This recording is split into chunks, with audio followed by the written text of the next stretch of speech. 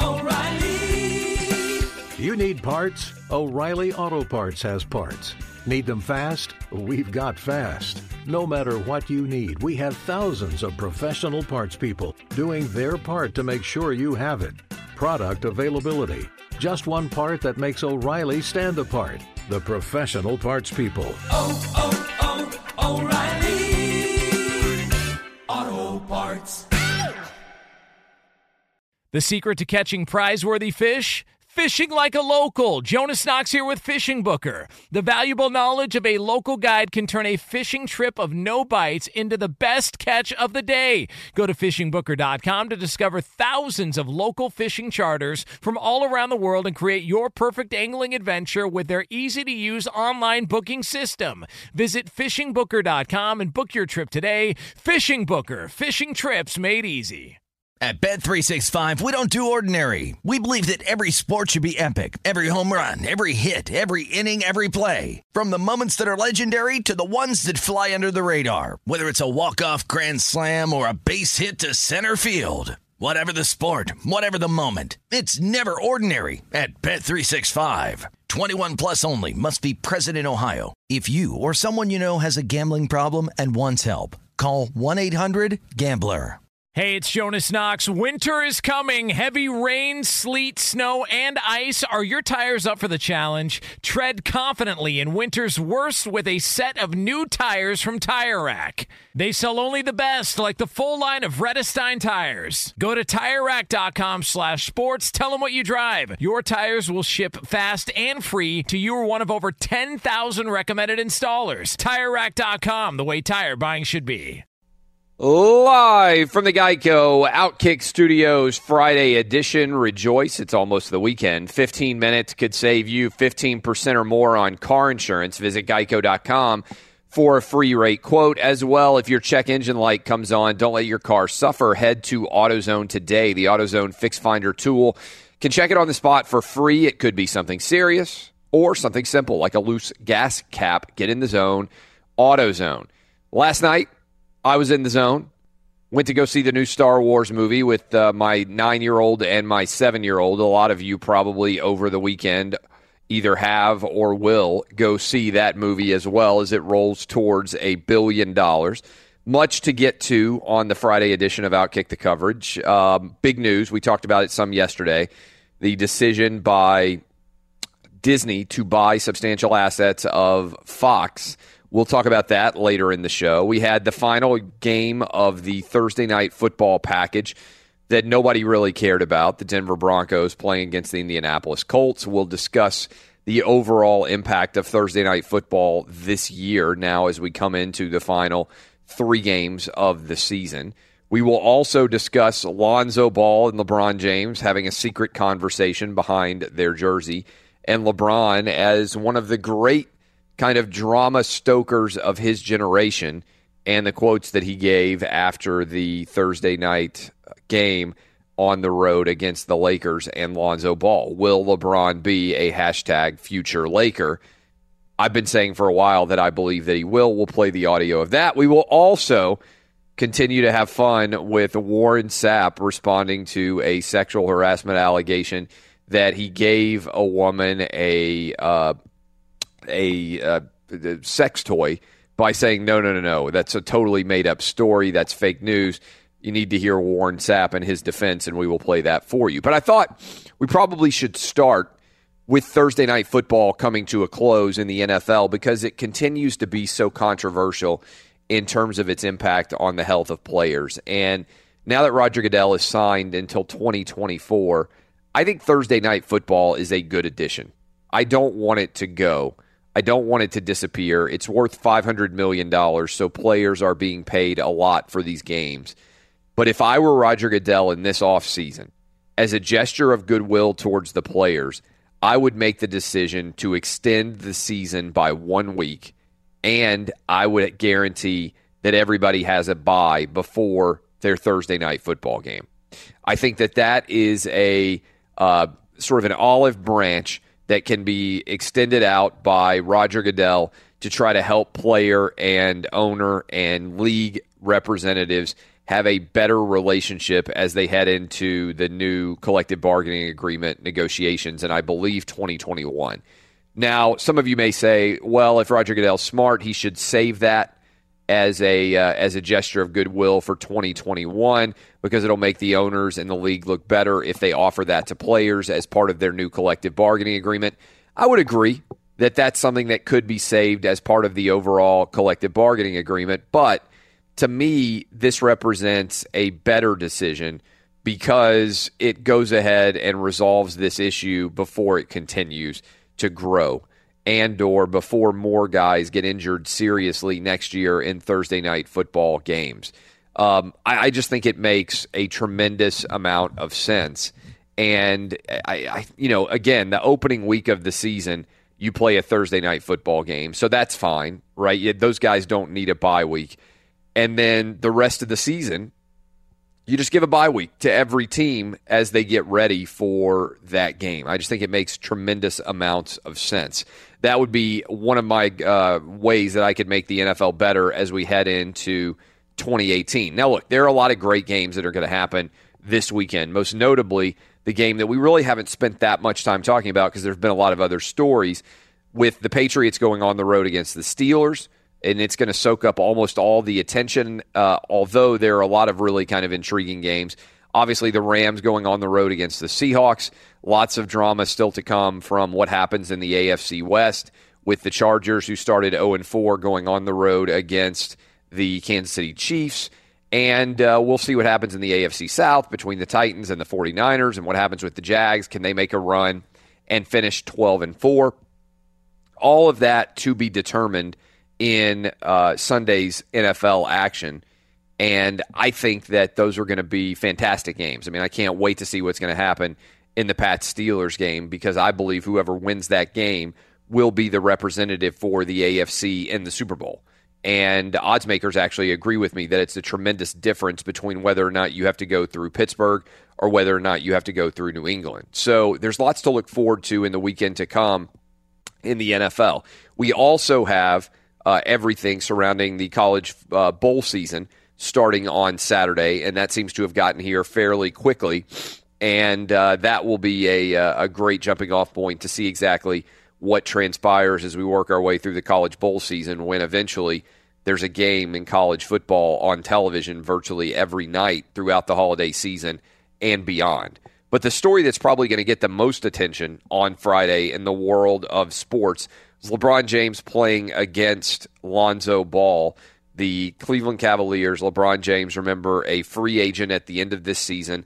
The expectation has been, as LeBron bought a new mansion in L.A., that LeBron wants to move to L.A. to kind of further his post-basketball career. He's been involved in several different media-related stories. He's founded companies in L.A. designed to be in the entertainment business.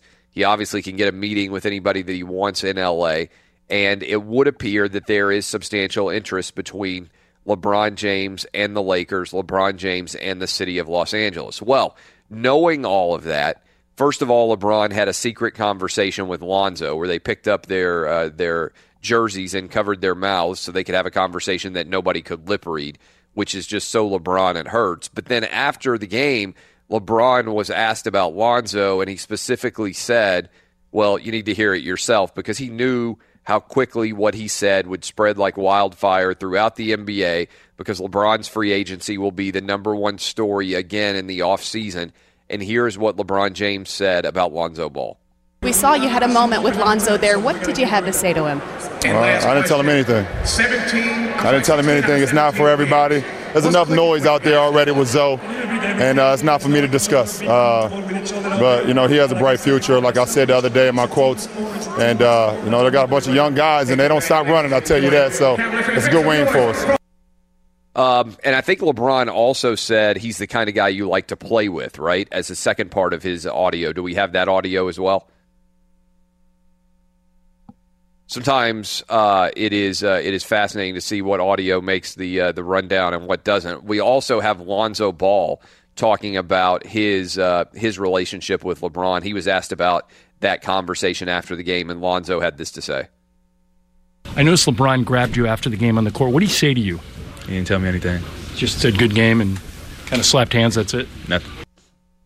Well, if he did tell him anything, LeVar Ball will be telling us exactly what the conversation was within the next, probably before this show ends this morning. LeVar Ball will be tweeting out exactly what the conversation was between the two guys.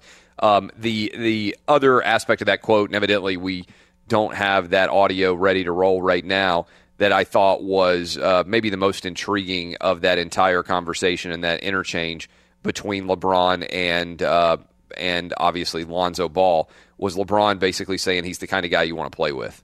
And obviously that is that's going to be taken as a serious endorsement, even if it wasn't intended to be a serious endorsement of the LeBron James and where he might go in the wake of this kind of game and this kind of incident. We'll find that audio for you. We'll play it in the next segment. And obviously Lonzo looks in many ways at LeBron James like LeBron James used to look at Michael Jordan, or like Kobe Bryant used to look at Michael Jordan. It's interesting to see that evolution in the NBA game, because Lonzo is only 19 years old, which you think about it, it's crazy. Lonzo, I think, was born in, if I'm doing the math correctly here, in this is unbelievable, right? Like 1998 or thereabouts. So he's come of age almost entirely with LeBron James. He has no recollection whatsoever of Michael Jordan, and that is that's an intriguing situation. Here's what LeBron said about Lonzo. Asked what he admires the most about Lonzo Ball. Quote, he passes the ball, pushes the ball up the floor, someone you want to play with. This is a team game. Everyone gets so caught up in this whole individual thing, and it's the whole team game gets overlooked. But then I'm not going to go there.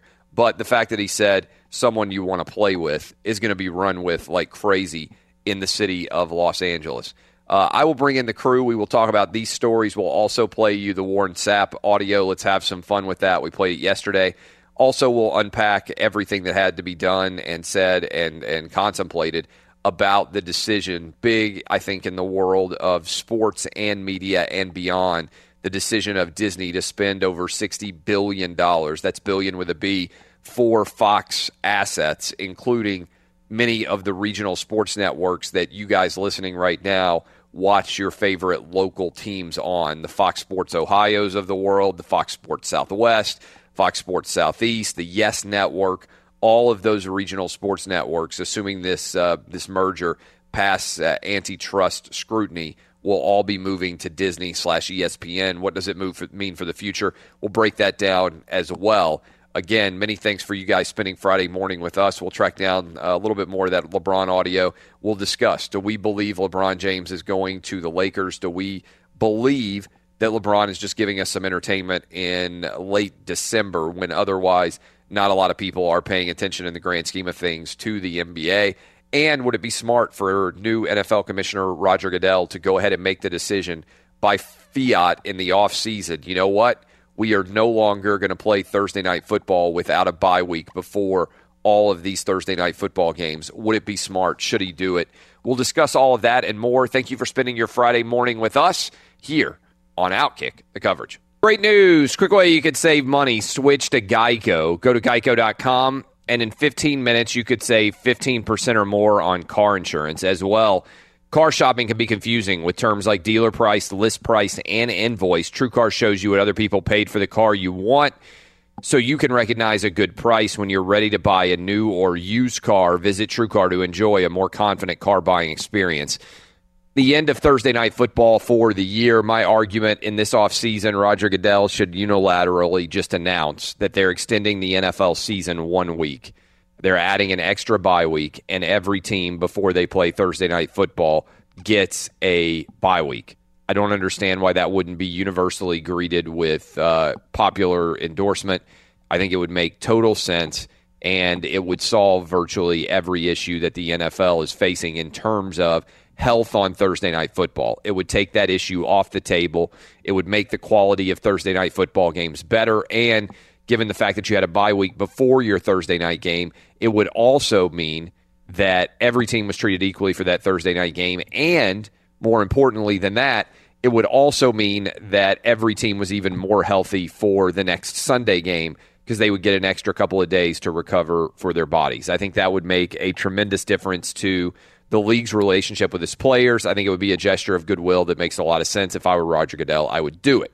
On top of that, LeBron James says that Lonzo Ball is the kind of guy you'd like to play with.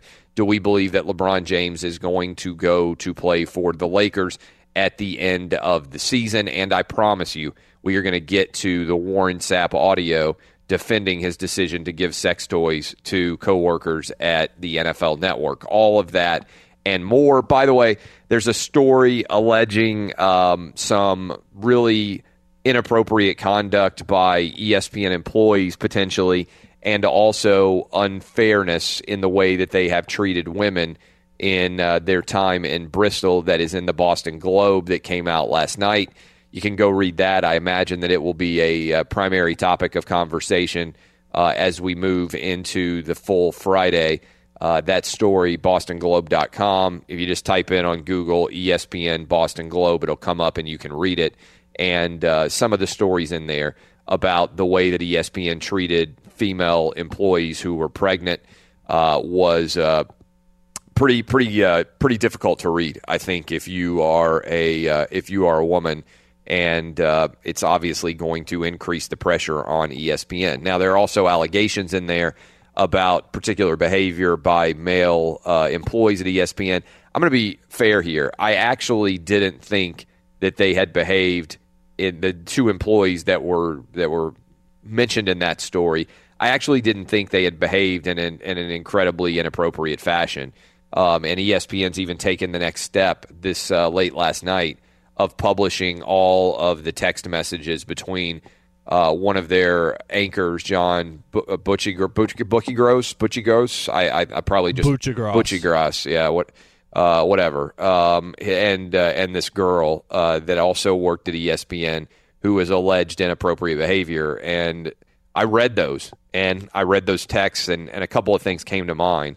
One, does every guy now in America have to save every text exchange that he sent to a woman? Because if you didn't have the text exchange, is that a situation where you would be in trouble, right? I mean, I don't know the answer to this. I don't know how long iPhone or text message interchanges are saved. So a lot of times what I do is just to clear data, and I'm probably sure a lot of you guys do the same thing. I go in and delete texts. So if I've been talking to somebody for a long time, I don't have every text message that I've ever sent them. I just don't think that makes a lot of sense. Maybe some of you guys do keep your long text interchanges with people for forever. But if I were a guy who was dating girls now, and certainly if I was dating somebody who worked at my place of business, I almost think that you should keep every text you ever sent to them just as evidence of whether or not your text exchanges were appropriate or not, so that everybody can go into it and read the context behind what you said.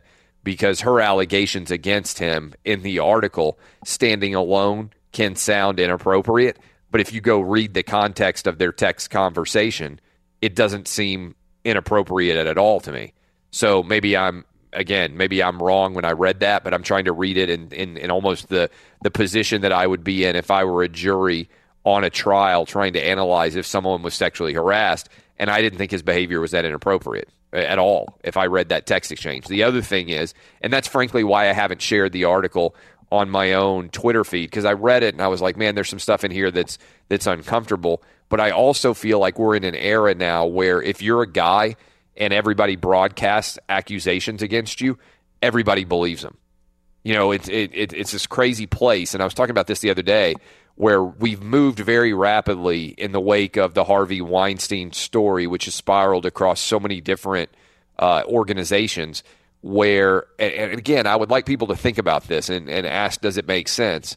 Where for a long time women said, hey, nobody believed us because we're women, and now we've moved into an era where everyone is believing these accusations because these are women. And I'm asking you the question, does it make sense? Isn't that just as bad? Isn't it just as bad to not believe somebody because they're a woman as it is to believe someone because they're a woman? We've swung right past truth and fairness and justice in America today, and I think this is not just true of women's allegations in general. I think it's true when we do that for any race, sex, gender, ethnicity, religion, anybody who sexual orientation. You have to look at the individual facts of every case, and you can't allow a case to stand in as an example of, oh, this is what's so prevalent in sexual harassment in society, where you automatically believe a woman just because she is a woman. I don't think that makes sense. So the reason why I bring that up is I think if you look at all the text interchanges between this ESPN employee, what'd you say his name is? Buccigross? John Buccigross. Close to it, whatever. That's a tough name to pronounce. That's as close as you're going to get from me this early in the morning. And also there's a story in there about Matthew Berry, who's a fantasy sports guy, supposedly going to a strip club with a woman, with Jim some women. Sturger. After interviewing and having a dinner. Now, I understand in general, like the idea that you shouldn't do that when you're interviewing an employee. That was probably a bad move after dinner. But is it now not allowed for a guy to go to a strip club with coworkers? I mean that honestly. Like I've been to strip clubs all over the place, right? Not like I go there regularly, but every time I've been to Las Vegas in the last decade, I've probably ended up in a strip club. Just FYI. I've gone to strip clubs with coworkers of both sexes before in groups too. Is that now sexual harassment? Wouldn't it be sexual harassment if you're going somewhere and you don't invite everybody to go with you? I mean that's an honest question. Like I'll give you an example. We have done television in Vegas when I was with FS1. And first of all, it's Vegas. So people go out to clubs. You know, your lifestyle is different in Vegas than it might be otherwise. I have done like a night where we finished the show in Las Vegas, and then a group of people say, okay, let's go out and get some dinner and drinks. And then an additional group goes on to a strip club. To me, you offer the right for anybody to go. If they don't want to go, they don't have to go. But is that sexual harassment?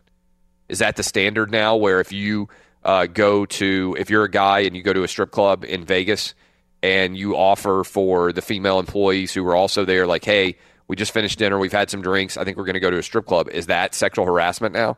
Wouldn't it be I'm asking this question honestly. Wouldn't it be unfair to go to a strip club and be like, oh, and we're going to a strip club and no women are allowed to go? Like we're excluding women from the offer to go to this strip club. And look, I say this as a guy who did sexual harassment training and seminars for companies. Like, to me, I treat men and women the exact same, for better or worse, right? And so if I'm going to do anything and there's a female coworker there, I'm going to offer her the opportunity to go wherever we want as well. Now, if you don't want to go, that's fine. But is it sexual harassment now to offer a female coworker when you're in Las Vegas? This is probably something that a lot of people think about, right? Like, there are all sorts of conventions that go on in Las Vegas. There's all sorts of going out and drinking and going to have food and everything else. If you go out to a strip club now, like, because I read that Boston Globe article and I was like, okay, I see that story, but why is that? Is it inappropriate to go now to a strip club with coworkers? Is that not allowed? It is when the article, if what she's saying is correct, she says she doesn't know that's where they were going. And then as soon as they got there, she was teased about being uncomfortable. So that would be a little bit different, right? Like, obviously, if you consent to go, that would be different because than not knowing where you're headed. You have the right to not go. Right. But I'm saying if you're in a car with somebody or you're going to whatever you think it is, it was after a company outing, apparently, with a lot of different employees. And several of the males, I guess, and Barry may have gone to this deal. But she claims that she didn't know they were going to a strip club. To me, that would make it different. I don't know how you prove something like that. I'm just suggesting that would be different if you think you're going one place and you end up at a strip club. I guess that that's would be a true. problem. But I don't. In my entire life, I don't ever remember being in a car with a woman and taking her somewhere where she didn't know we were going. Right? I don't remember how many times I don't think I've ever gotten into a car or an Uber and gone somewhere and had no idea where I was going, right? And so if that's true, right? I mean, I'm saying that seems like a story that would be a little bit odd, right? Like, so if that's true, if they got into a car and she didn't have any idea where they were going, they're like, okay, hey, the night's not over. We're going to get in a car and go somewhere else. And then she's like, she doesn't say where. Like, that just seems strange to me. I know Jen Sturger. I like her. I've done a couple of different shows with her at FS1, so I'm not disparaging her story. I'm just saying that would seem like a strange kind, like that to me. That's next level, right? Like to me, that seems like a strange kind of situation where you get into a car having no idea where you're going, and then like, okay, you have dinner, and people are like, hey, we're going to go out and have another couple of drinks. You in? And everybody's like, yeah, sure, let's go. And nobody says like, hey, where are we going? And the next thing you know, you pull up at a strip club. That's a little bit different. If that actually happened in that story, okay, that feels strange, but maybe the answer is also when you're interviewing somebody, then I haven't ever done that, like where the interviewee feels like they have to do whatever you suggest because they want to go to get a job. That also would be a different context. But I feel like, you see what I'm saying here? I feel like we're in an era where if you make a suggestion, like even if you say, hey, we're going to go to a strip club, people are like, oh, that's sexual harassment. You can't do that. And I just, I think that would actually be, and this is, I'm going to open up phone lines on this. And I'm actually going to open up phone lines on this. 877-996-6369. I actually think the unfair thing would be if you didn't offer the person that you were with the opportunity to go with you as well.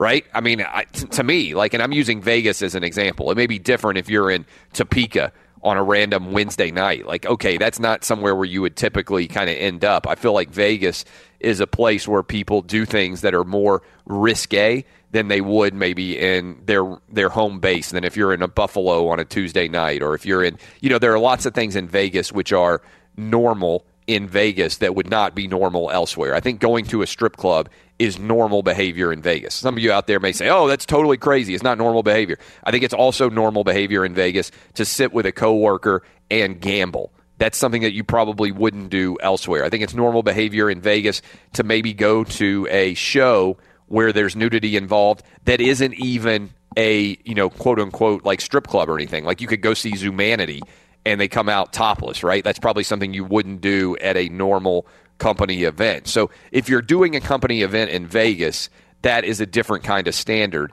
And so anyway, I'm using this example because you go in and you look at all these circumstances and the allegations against one of the guys who's a SportsCenter anchor. I went and read all the text interchange, and I'm thinking to myself, my God, does every man who has any relationship at all with a woman at his place of business now have to save every text message he's ever sent so that if he gets accused of inappropriate behavior, he can provide that private conversation to his employer and say, oh, no, I didn't do anything inappropriate. And also on the other front, if you are out with a group of people, and I think they were in Charlotte or something like that, are you not allowed to make a decision to go to a strip club with coworkers? Is that considered sexual harassment now? Well, she's claiming it's harassment, but the thing that stands out about that one part of it she says that she and Matthew Berry were both admonished for the strip club outing, whether or not you believe that should have happened or not. She didn't get a job, and Matthew Berry did because they were both interviewing at the same time. ESPN said they chose another woman who had more experience, but sent an email saying that Sturger could have improved her chances by showing more professional behavior. And then Berry became senior fantasy analyst and one of the most influential persons in fantasy sports, that coming from the Boston Globe article. So that's interesting. I don't know that she's necessarily talking about how objectionable being at the strip club was, as opposed to the fact that he didn't seem to get the same treatment as she did after the fact. So that might be a little bit of a nuance between those two. Yeah, and then she mentioned another encounter with Berry that was a little bit worse. Yeah, but I mean, again, going after, I just feel like we have moved into an era where we're so diving into the details of every single interaction that I read the text interchange between the SportsCenter anchor and this woman who's filed a lawsuit of inappropriate behavior, and I'm like, I don't see anything bad here. Now, maybe you can say there's something bad in that you should never date anybody that you work with. All right, I'm not willing to accept that standard, right? Because a ton of people listening right now end up married to the people they work with. And also, I'm not willing to accept the standard that if you're a guy and you go to a strip club with a coworker, that you've somehow committed a huge issue of sexual harassment. Like, the standard of sexual harassment, and what I'm getting at here, is expanding to the point where there's behavior that I don't think is harassive at all that immediately gets accepted as being in the wrong. And look, I haven't been in any way lenient towards ESPN. I think it's fair to say.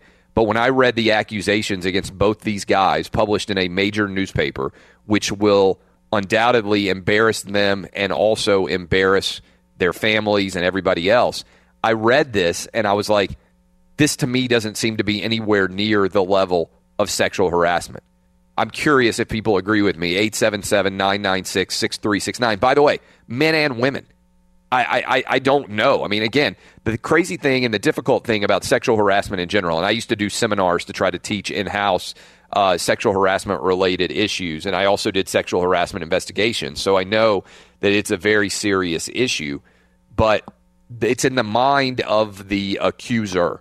So as a man, think about how rare you're very good at explaining what your wife or girlfriend is going to think about a situation. Think about the sexes and how often their minds are in different places in general. And to me, I really wonder when I read this Boston Globe story, I was like, man, I'm sure that there is serious sexual harassment issues that have gone on at ESPN. I'm not sure this Boston Globe story is probing them in that way. Now, there are several stories in there that are awful about how women who were, for instance, were pregnant, were treated differently, all those things. That's structural.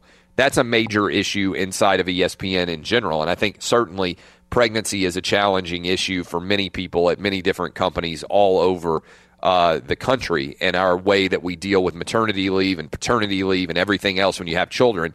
I've certainly dealt with that in my own life in terms of the way that my wife had to, she didn't get maternity leave when we had kids. And so she had to use her health, her vacation days to be able to take off time when we had our first two kids. And I thought that was crazy. I thought that it was crazy that you couldn't just get a specific amount of time of maternity leave. And everybody has different policies. And that obviously is an issue for ESPN. If I were running ESPN, given how wealthy that company is, if somebody has a baby, I would try to be as forthcoming and forthright and lenient as you could possibly be, while understanding, obviously, that running a business is difficult if you have tons of employees that also are out on maternity and paternity leave. So all these things, when I read that story, were to me fascinating, but I think we've already moved into an era where you end up with kind of, maybe we'll read some of those text messages as I was reading them this morning that ESPN released. And I can read them to you, and you can be like, yeah, that sounds like a normal conversation that a guy trying to date a girl might have. Didn't sound inappropriate at all. 877-996-6369. We'll open up the phone lines, but first, let me find out what's trending with my guy, Eddie Garcia. Thanks, Clay. Let's start off with Thursday Night Football in the NFL, where the Broncos beat the Colts 25-13. Brock Osweiler had to come into the game at quarterback for Denver and for the injured Trevor Siemian, who left with a shoulder injury. And Osweiler had 3 touchdowns, 2 passing, 1 rushing. Denver gets its first road win of the season. In the NBA, we had the Cavaliers beating the Lakers 121-112. LeBron James had a triple-double, 25 points, 12 rebounds, 12 assists in the win. Warriors, still without injured stars Steph Curry and Draymond Green, won their 8th in a row, beating the Mavericks 112-97. Kevin Durant, 36 points, 11 rebounds. And the Knicks down the Nets 111-104. Kristaps Porzingis, leading scorer for New York, did leave the game in the third quarter with a sore knee. And Clay, it is time for our Geico Play of the Day. Osweiler's in the gun. Looks over the middle. He's got Hiram there. Hiram makes the catch inside the 20. Stiff arms himself away from a defender and rolls into the end zone. Touchdown, Denver. KOA 850 the Broncos Radio Network on the call. That was the third touchdown of the game for Brock Osweiler. Again, 2 passing, 1 rushing. Denver beating Indianapolis 25-13. Again, that's our Geico Play of the Day. Good stuff. I'll read you some of these text exchanges that ESPN has published to say, hey, we don't think there was any inappropriateness. And also, I want to take your calls in general. Again, sexual harassment's a serious issue, but have we already moved into the realm where the moment that somebody is accused, everybody says, oh my God, look at what happened here. This is unacceptable. I read this article. I checked my Twitter messages. A ton of you are like, oh my God, have you read this article? This is unacceptable. And then this morning I woke up and I read all the text exchanges, and I was like, this sounds like the kind of text that a guy who's trying to date a girl would send. I don't understand. If you didn't have these text exchanges saved, then he probably would have gotten fired, the SportsCenter anchor. But I read these, and I'm like, this just seems like a normal text interchange between a guy trying to date a girl.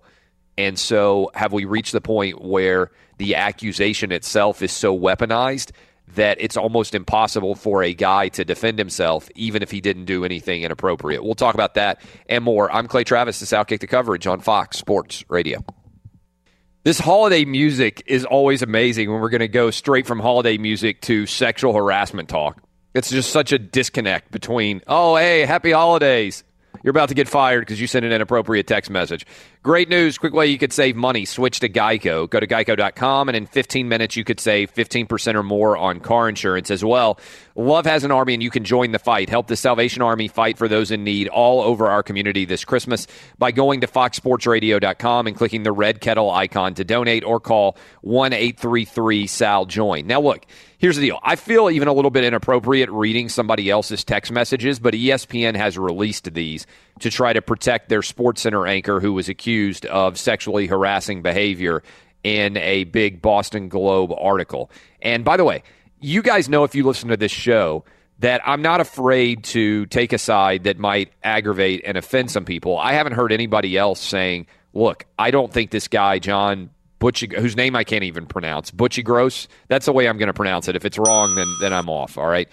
I haven't heard anybody hardly come out and say, you know what, I don't think this guy did anything that was sexually harassive. You know, I'm critical of ESPN a lot on this show. I'm reading these texts right now, and I think this is a great example of how a woman is trying to use things that aren't inappropriate as a way to make him look bad. All right. So the article in the Boston Globe says this guy was really inappropriate. He sent shirtless photos to me, and also he called me doll face, long legs, and all these other things. This is so inappropriate. Okay. As I'm reading these texts, she sends to him, I believe, happy Sunday. So now the Cleveland has a championship. What's your availability look like for this week? And he responds, and this is after a few other emails they've got here. Hey, dollface, exclamation. What do you have in mind? Time of day, etc. Whatever is copious, comfortable for you. And so they're setting up a date. So he called her, hey, dollface, and setting up a date.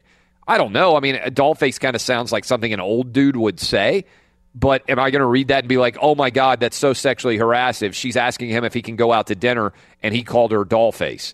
Anyway, so they talk about where they can go out to dinner. And then the interaction between the two of them, you can read all these text messages. I'll tweet them out. I'm reading on, I mean, the ESPN released these as like, you can't just fire this guy because that's the easy thing to do. I actually think ESPN's doing the right thing here. They looked at these text messages and they said, no, we're not going to fire this guy because the easiest thing they could have done is just immediately fire somebody. But when you actually look at all of these text messages about them going out to dinner, I don't know what kind of relationship they had, but they were going out to dinner privately. And she said, okay, well, he called me long legs, all right? And he called her doll face a couple of times. Good luck, doll, he says in these situations. Here's where the long legs statement comes. This Butchie Gross texts her, don't forget, if you ever need any privacy, phone call, etc., you can use my office. I always leave my door open.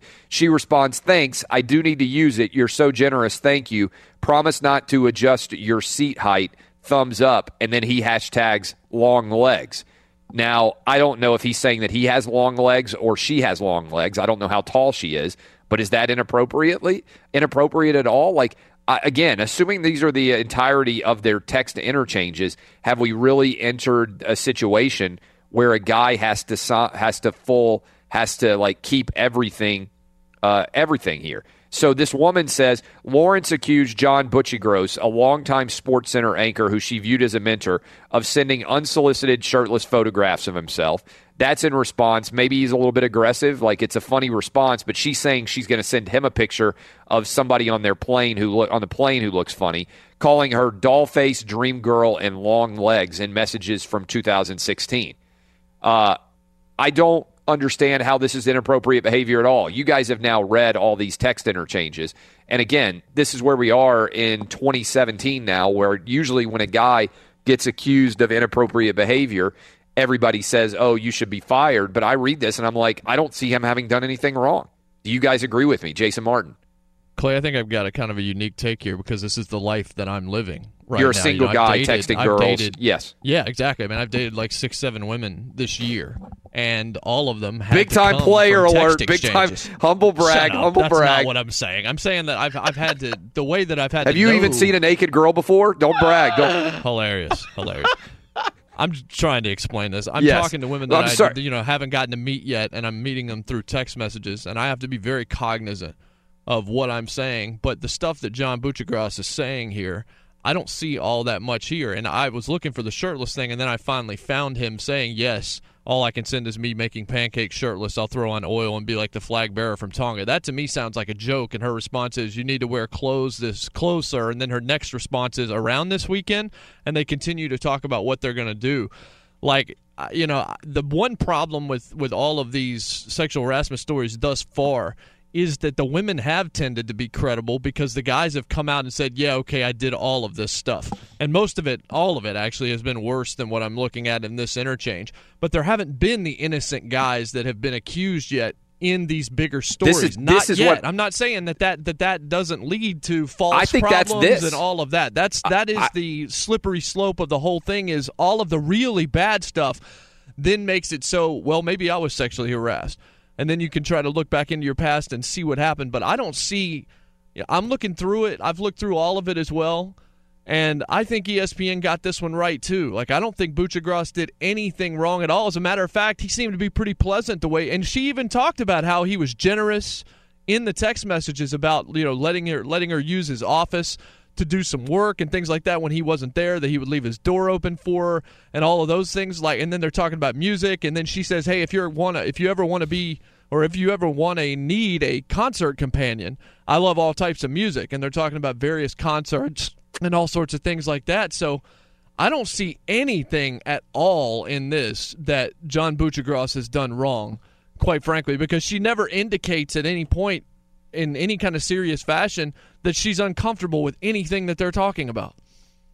I agree. And LA, are you guys in agreement with me here? I mean, to me, this is where you get dangerous. When everybody's being accused of sexual harassment, unless he had all of these text messages saved, there wouldn't be any evidence to protect him.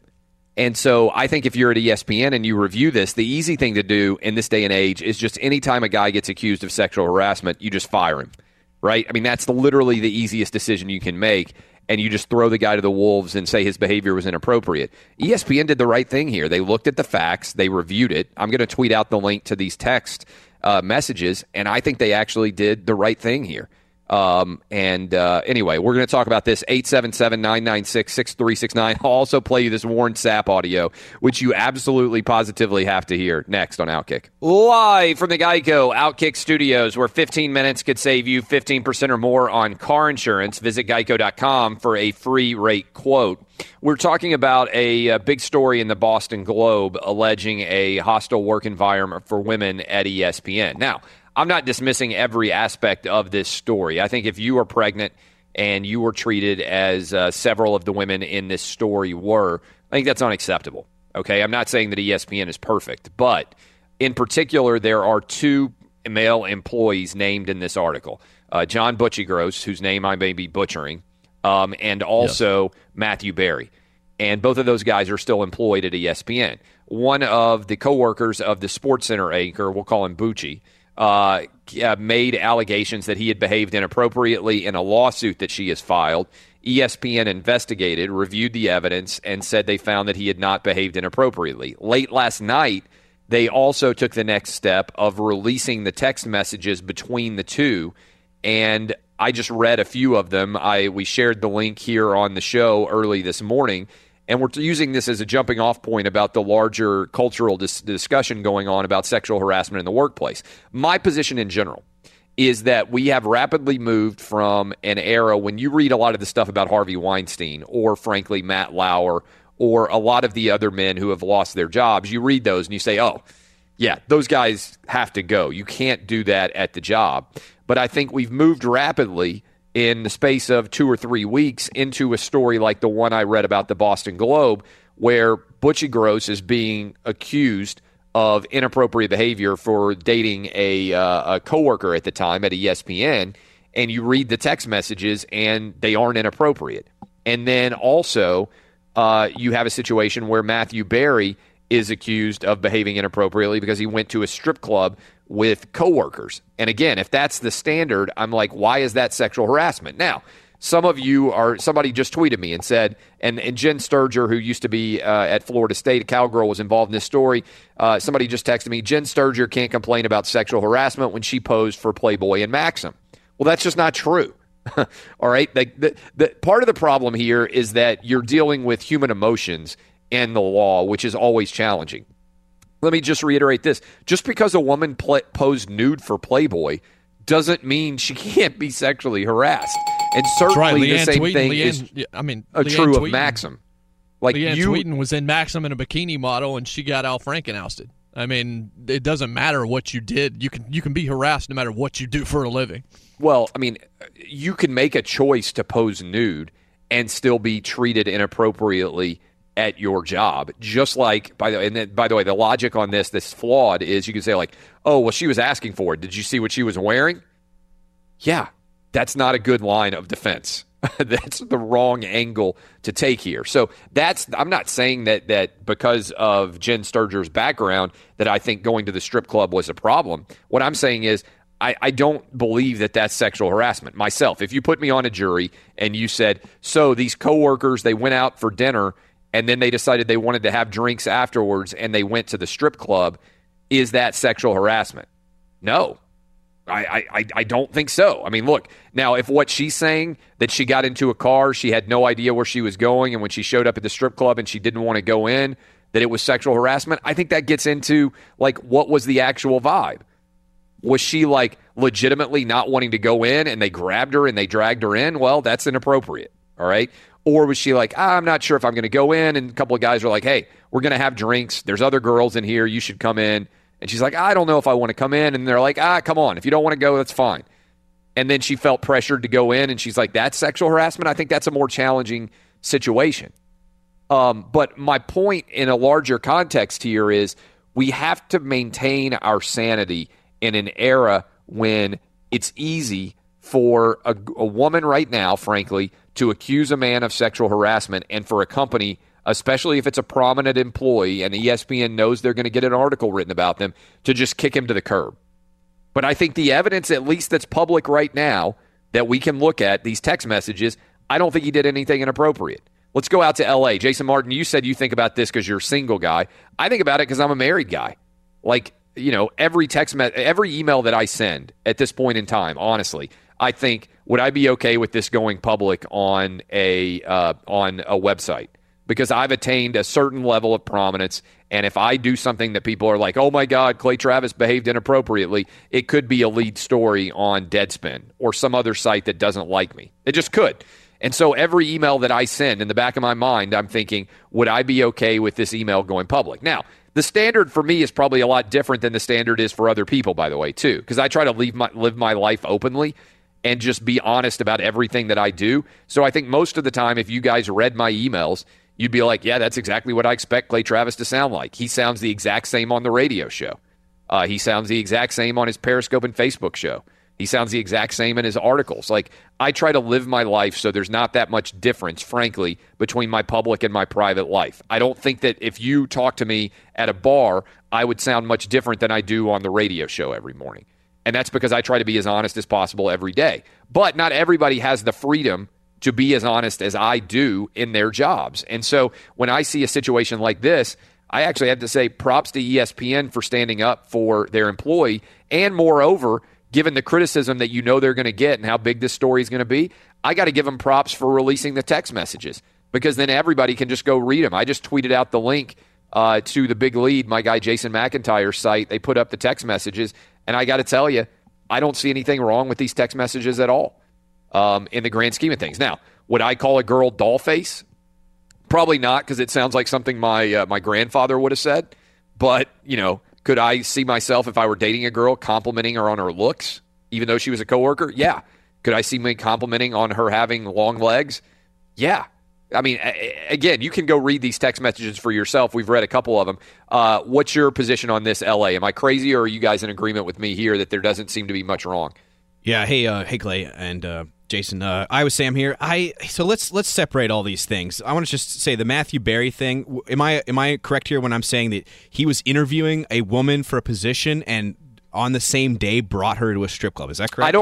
I don't know the full details. I don't know if he had if he had the opportunity and ability to make a decision in the hiring situation.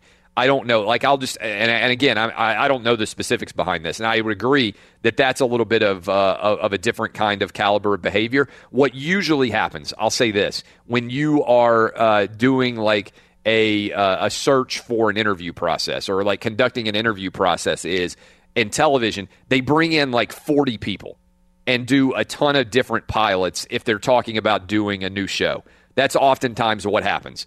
And so I've been on, I bet I have filmed 50 pilots with FS1 for a variety of different shows over the last 6 or 7 years, whatever the math is, however long FS1 has existed. When they were initially starting the network, they brought out a ton of people, and they would do all these different panels where you would sit, they would record them, they'd go back and watch, analyze how you did. Then I've been on a ton of different pilots for Cowherd shows, Whitlock shows. You've done a lot of those different things. A lot of times there are multiple people there. Speaking as somebody who has been on those pilots and also speaking as talent in general, I don't think very many guys have the ability to say, this is the person I want and get them, or girls for that matter, if the suits don't agree. In other words, Colin Cowherd is insanely successful, right? I don't think necessarily that Colin Cowherd can say, I want this person. And I don't think Colin Cowherd has hiring and firing decisions, even Colin Cowherd, right? And so I think that if Colin doesn't necessarily have hiring and firing decisions, he can give his opinion, the suits can consider it. I just find it hard to believe that Matthew Berry, at that time, just a fantasy guy, and they're talking about doing a daily fantasy show, I don't think he would have been high up enough to have hiring and firing authority. Okay, so when they says it's an interview, I think it's different if you are a superior. Like, I agree completely. If you're a superior and you bring in a girl for an interview and you guys go out to dinner and then you're like, and by the way, I think that's a little bit weird to go out to dinner, just the two of you anyway. I think you should probably just interview at the office. But let's say you interview at the office and then you're like, hey, afterwards, I'm going to go get a drink. Do you want to come out for a drink? I think that puts the woman in an awkward position because then she feels like she has to go to dinner. She has to feel like she has to go get a drink with you because you're in a position of power over her. And she feels like, is this continuing the interview? Do I have to be cool? Do I have to agree to hang out with this guy? Do I have to spend time with him in order to get a job? Then that would be inappropriate. What I am reading this is not Matthew Berry is a suit sitting in an office making a hiring and firing decision. I'm seeing this as they were basically filming a pilot. Jen Sturger was one of the people on the pilot. And again, if I'm wrong, I could be misreading this, but this is the danger of reading stories like these in the newspaper. And then they decided as a group, let's go out and get some drinks and dinner after we did this pilot. And then from there, they decided to go to a strip club. I've done a bunch of pilots. We did an Outkick pilot, and everybody who was on that pilot went out for dinner and drinks afterwards. Now, we didn't go to a strip club, but we went out for dinner and drinks afterwards to be like, hey, I thought we did a really good job here. Let's talk about how we thought the pilot went. And that was guys and girls too. And, I don't think there's anything inappropriate about that. And by the way, I don't think I put people in awkward shape because even when I was doing that pilot, I didn't control hiring and firing decisions. I could be like, hey, I thought this person was good, but my opinion would just be weighted like somebody else's opinion in a suit. Now, I think the more powerful you are, like I said, Colin's a great example. I think Colin could close to be able to pick whoever he wants, but I still think the suits would look at it and say, we don't necessarily like that.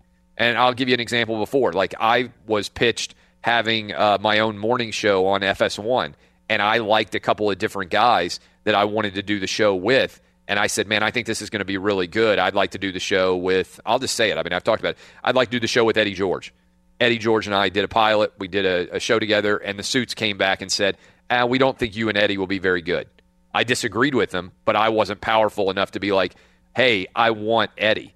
And then I wasn't willing to let somebody else pick a co-host for me. And you can say that's crazy, but I've done enough television and enough radio that if I'm going to be working with somebody every day, I want to make sure that I have a good working relationship with somebody. And so I've passed on opportunities because they've been like, hey, we want you to do this, but we're going to pick somebody else for you to work with. I'm not going to do that. And you can say that's crazy, like, oh, just take the television show, do whatever. No. I mean, like, if I'm going to go to work every day and do a television show or a radio show for that matter, I want to know the people that I work with. And so, I may not be high enough on the flow chart to be able to do that. But answering your question, Iowa Sam, that's kind of circling around and explaining what I think the context of that was as I read it. Sure. Yeah. Listen, you have to judge the tone. And that goes to not only John Buccigross's situation with the text messages, but also whether or not you have a female colleague or subordinate, whatever it may be, and whether that if it's comfortable or if it seems appropriate to take that person to a strip club. I mean, you really have to have like a friendly working relationship to have that be okay with everybody. And again, there's a power dynamic here in play. So strip club, like there's nudity involved. Is that safe for work, so to speak? Like there's all these questions that kind of go through your mind, and maybe I don't know if he made the right decision in trying to take someone to a strip club. I mean, for me, that's different from the Buccigross stuff. I mean, the Buccigross stuff seemed like more like friendly banter, flirtatious banter, and we read through it. Justin and I read through it during the break. It didn't seem like a whole lot of red flags, like the doll face and the long legs thing, maybe. But really, I think these two things are a little bit different.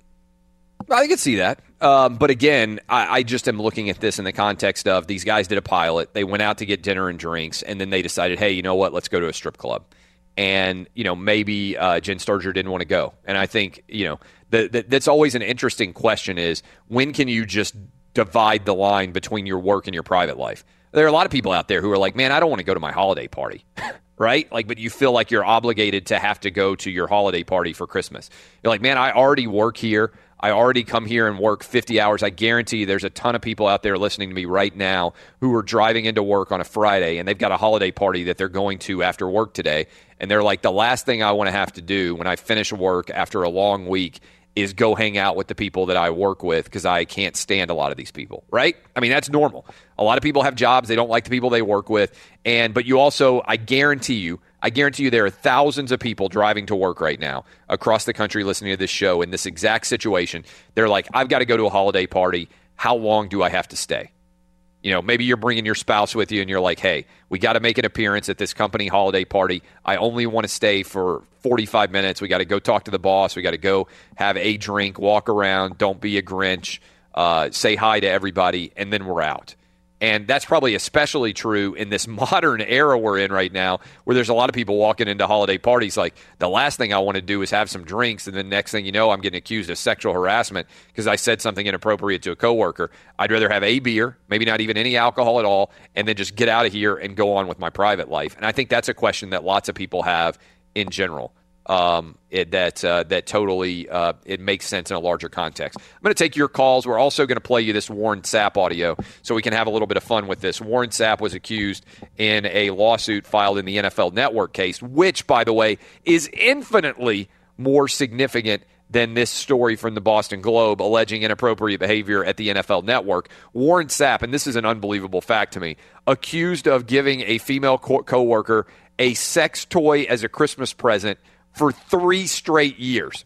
That by itself is just an amazing play. Warren Sapp's like, I'm going to give you a sex toy once, doesn't stick with it, comes back with another sex toy in year 3, and then a third sex toy in year 3. That's a pretty unbelievable pull. I almost think it's easier to defend 3 sex toys where you're just giving sex toys all the time to people than it is 1 sex toy. But he went on the radio and he tried to defend himself. I'm also going to open up the phone lines, 877-996-6369.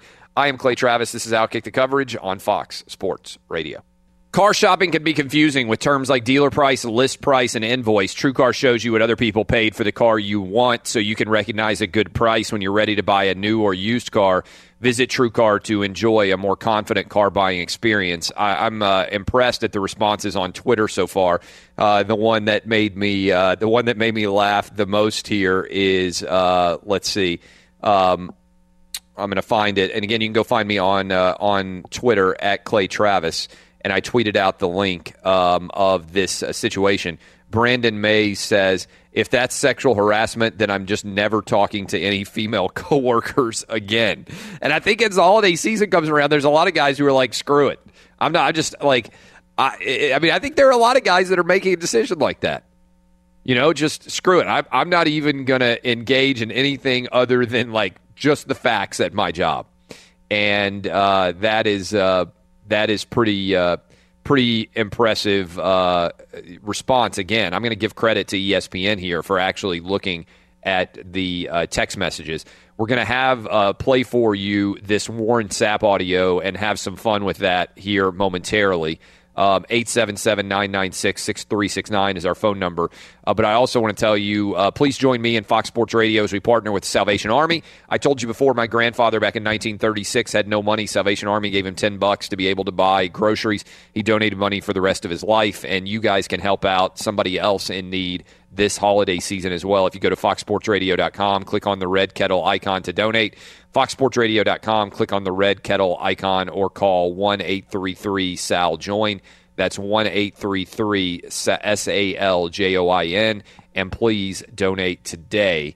All right, do we have the Warren Sapp audio of Warren Sapp explaining he was accused in the NFL Network a lawsuit that was filed that has caused several people to be suspended from their jobs.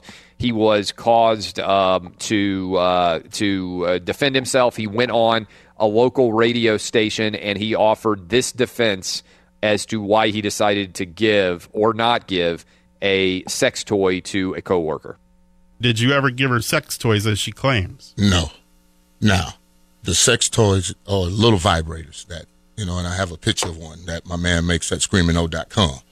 My man had made a little novelty thing that kind of looked like mascara things that are like a lipstick and an eyeliner and different things that are little toys for ladies that move around a little bit. So I showed him the picture and said, look what my man made. Oh, bring us some. So I brought some. I brought some for the makeup ladies. Warren is just showing me a picture here of what to me looks like lipstick. Yeah, because it's for the makeup ladies. All right.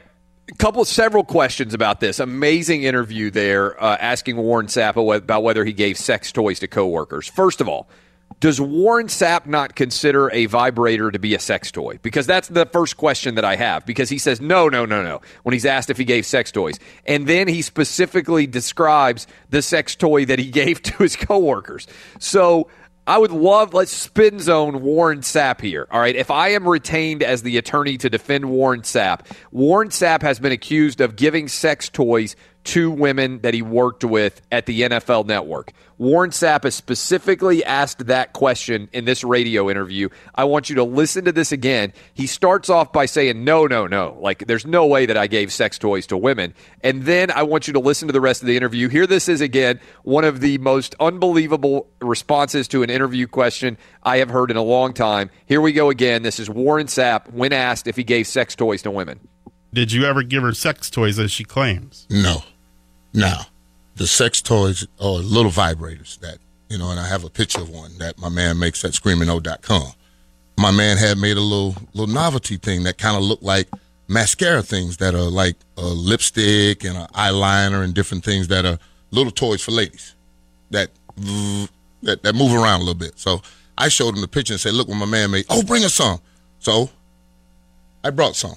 I brought some for the makeup ladies. Warren is just showing me a picture here of what to me looks like lipstick. Yeah, because it's for the makeup ladies. All right, so what is Warren Sapp even trying to say here? Like, I can't even conceive of a legitimate defense for Warren Sapp now on the question of whether or not he gave sex toys to coworkers. Maybe he's trying to say that he didn't give them because they asked for them, but I don't know about you, but if somebody asks for something and you give it to them, it's still a gift unless they paid for it themselves. So I don't even know what defense Warren Sapp could be offering here. Does he only consider sex toys to be large? I don't know, because he seems to be distinguishing that this is a small sex toy. So, like, I guess if he had brought like a kickstand vibrator, then that would have been a sex toy in his mind. Like if you had to like a bike is so big you had to kick a kickstand down to like have the thing. It's like a bazooka that you had to hold that way. Like, I don't understand what in the world he's doing here. I think it's probably difficult in this day and age to have given sex toys to female coworkers and then say that you never did it and then admit it in the interview. And I'm like, yeah, Warren Sapp probably did it. Anybody have any spin zone defense for Warren Sapp here to this response? Jason Martin. This is the worst defense ever because he's basically asserting, and he actually says this in the interview, that if Cantor got one of these things, she must have gotten it from one of the women working in makeup. So his defense strategy, I'm reading this from Yahoo, and it's exactly right, against sexual harassment includes an account that he gave sex toys to 3 other women he worked with, not just the plaintiff. And again, and I mentioned this That's yesterday. actually really funny. Yeah, and so I mentioned this yesterday. He didn't get this lipstick that moves around a little bit from Kohl's.com. Right. He didn't get it from Macy's.com. He didn't get it from Dillard's.com or Nordstrom's.com. No, he got it from ScreamingO.com.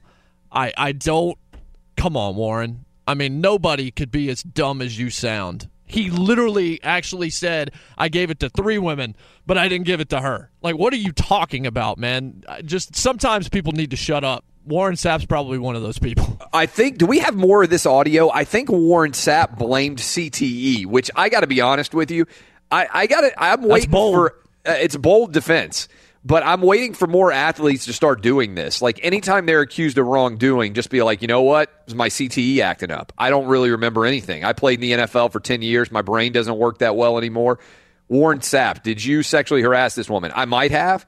But if I did, it was during my time when my CTE was acting up. I don't remember.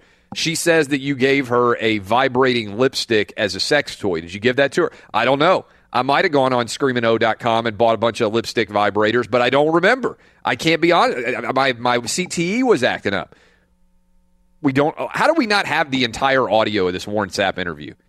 Our decisions on what audio clips we have and what audio clips we don't have, can we find the audio guy and just make him come early this morning and be in, like, I want to do like a Spanish Inquisition with our audio guy. Who's in charge of audio at Fox Sports Radio?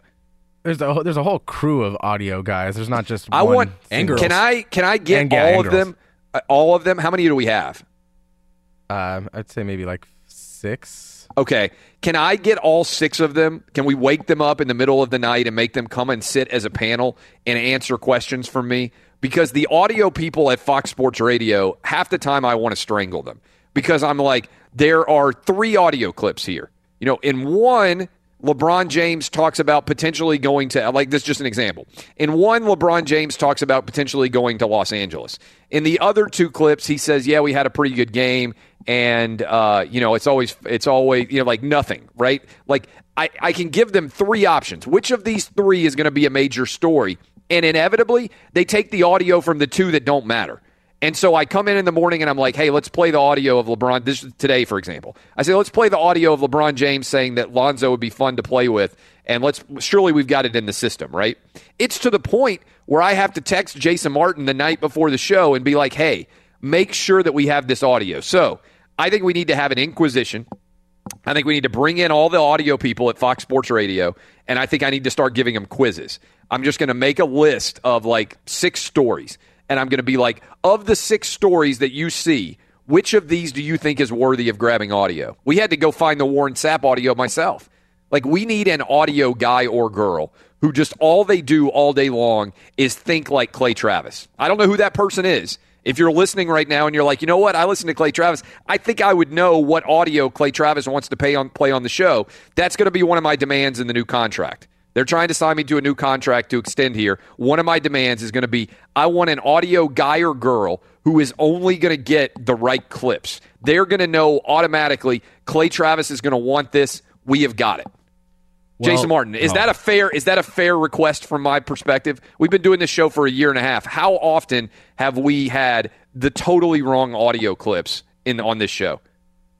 I would say too much. I would give him a little bit more. I would give him a little bit more leeway on the Lonzo LeBron thing because you've said you're not going to talk about the NBA regular season. I don't know that your people would have expected that to have been something you'd have wanted to talk about. Honestly, and Clay, in their defense, I think some of the things are captured on audio, and the other things like are just spoken like to reporters and written. I think that the LeBron thing when he's talking about whether he'd have chemistry with Lonzo in LA, I don't know if that actually made it onto. All right, this is a bigger criticism that I have too. If anyone is speaking to LeBron James, it has to be recorded. I don't understand how LeBron James can talk to a room full of reporters or even to a reporter and there isn't audio of what he says. Like, everything that LeBron James says to a reporter should be recorded. Unless he says, don't record me, which I'm sure he probably does. There's probably why situations would he say where that? You're not allowed to do that. Why would he say, don't record me? When I talk to reporters now, this is a good advice for everybody out there. When I talk to reporters now, when the New York Times calls me, when Politico calls me, when every possible reporter calls me and they're like, can I quote you on something? I say, yes, but just so you know, I'm recording this phone conversation too. I'm putting you on speaker because I want to make sure, maybe you're saying, maybe I'm paranoid, but I want to make sure that I am being recorded accurately. So I can go back and so somebody can't say, hey, Clay Travis said X, Y, or Z, because people are going to try to make money off my name now, right? People know, oh, if I get Clay Travis say X, and by the way, it doesn't work because I talk for 3 hours every day, and I probably said a billion things that are crazier than what somebody wants to quote me in an article about. So it doesn't work that well on me. But if I'm saying that, how in the world would LeBron James be okay with a reporter just jotting down in longhand quotes from him when so much of what he says is going to be dissected? I want all of the audio to be out there if I'm LeBron James. If he's gotten the advice to say to reporters, hey, I don't want you to record this, just quote me on it, unless they're allowing him to dictate his quotes in articles, which would be pretty inappropriate, right? Unless they're like texting LeBron, hey, LeBron, here's what I have you say. Is this okay? And unless he's texting back and saying, hey, can you change that word? Can you change this word? Then I don't understand how that process is going on anyway. I don't necessarily disagree with you, but the one thing I would say there is if you look at LeBron, he doesn't talk to a very wide variety of reporters unless it's in a press conference situation. He talks to Dave McMenamin. He talks to Brian Windhorst. He talks to maybe 5 people. And I'm sure there are 5 people that are very, very tight with him in a way where you might actually say, look, that's a little bit questionable in terms of the way he's covered in most cases. So I don't think he's talking to any podunk reporter when he's coming off the floor or when he's coming out of his locker room when he doesn't have an opportunity to record what he's doing. He is talking to select people who I believe he and his people trust. I'm not suggesting that makes it better. I would still try to record it, but I think he has a trust factor with the few people he talks about. Remember, he never goes on radio, never does radio interviews. Everything is very, very controlled when it comes to LeBron James. Yeah, it doesn't make sense because at some point you can get burned on that. And even as a reporter, like, I don't want to have to – if I have a choice between having an audio recording of what I'm writing about or I have my notepad where I was writing in longhand the quotes that somebody gave, I don't want to have to rely on my notes because then he just says that's not true. And what if I misquoted him? So, I mean, that can happen, right? I mean, it's easy when you're talking to someone to end up with the wrong phrase. Anyway, we managed to not get the audio very frequently here. Any defense of Warren Sapp in L.A.? Now, I don't know, this isn't necessarily a defense of him, but I feel like I understand where his mind is, and I want to reiterate, it's not a defense. First of all, if you understand where Warren Sapp's mind is, it's a stormy, CTE-addled world, right? So do you have CTE too? Is doing Fox Sports Radio, like you just bumping your head into monitors all the time? Are you like having to do it, to the point where in a few years you're not going to be able to understand anything? Maybe. But no, the reason I think that he doesn't, in his head, he doesn't consider it a sex toy is because it looks like a lipstick. That is not a good defense. I know. No, I didn't say it's a defense, but I think that's where his logic is. I think because it doesn't look like a penis, to him, it's not a sex toy. It's a novelty item, which is ridiculous and stupid. I'm not an expert on vibrators, but my understanding of the vibrating universe is that most vibrators don't look like penises. So is Warren Sapp's... we need to get Warren Sapp on the show and just break this down, in all honesty. If that's Warren Sapp's defense, sex toys have to look like penises. Well, that's a hell of a defense. Well, it doesn't look like a vibrator either. It does look like lipstick. I saw the photos of the thing too, but his defense is not necessarily that as much as it is he and a couple of makeup artists were sitting around having a general conversation that wasn't even about sex. But I guess he may have showed photos of these, and they thought they were pretty cool and wanted to see them, so he grabbed some of them. By the way, think that he was giving them they're sitting around having a conversation, and it's not about sex, and then he pulls out his phone and says, look at all these vibrators my buddy makes. That's a pretty awkward conversation, it's apparently in a magazine, and I don't know whether, like the way it says, they saw the devices in a magazine, this was not about sex. Now, I have no clue. That sounds completely ridiculous to me, but I'm trying to come up with something that was going through his mind that would explain why he thought that this was okay. I guess he thought, well, I mean, I'm not trying to have sex with these women. I'm bringing these devices in because they want to see them. These are funny, blah, blah, blah. That's not harassment. That's a defense. That's a defense that he could give, which is, I didn't consider it to be of a sexual nature. They asked for them specifically, and I just gave them to them because my buddy runs a company like that. And by the way, maybe we're all idiots, and Screamin'O.com is just doing millions of dollars in lipstick vibrator sales right now. And Warren Sapp just went on and he said, F it. If I'm going to get accused of sexual harassment, I might just make some money on it. I'm going to give my boy Screamin'O.com a bunch of props. Maybe Warren Sapp is actually a genius. Let's bring in Eddie Garcia right into the mix. Eddie Garcia, you ever give any of your coworkers vibrating lipstick? No, and I don't plan to anytime soon. Let's check in on Thursday night. I think Eddie's NFL. nervous there, by the way. Like you just like that was such a categorical denial. You're already thinking I'm going to get fired for this update, right? No, not at all. Thursday Night Football, we had the Broncos beating the Colts 25-13.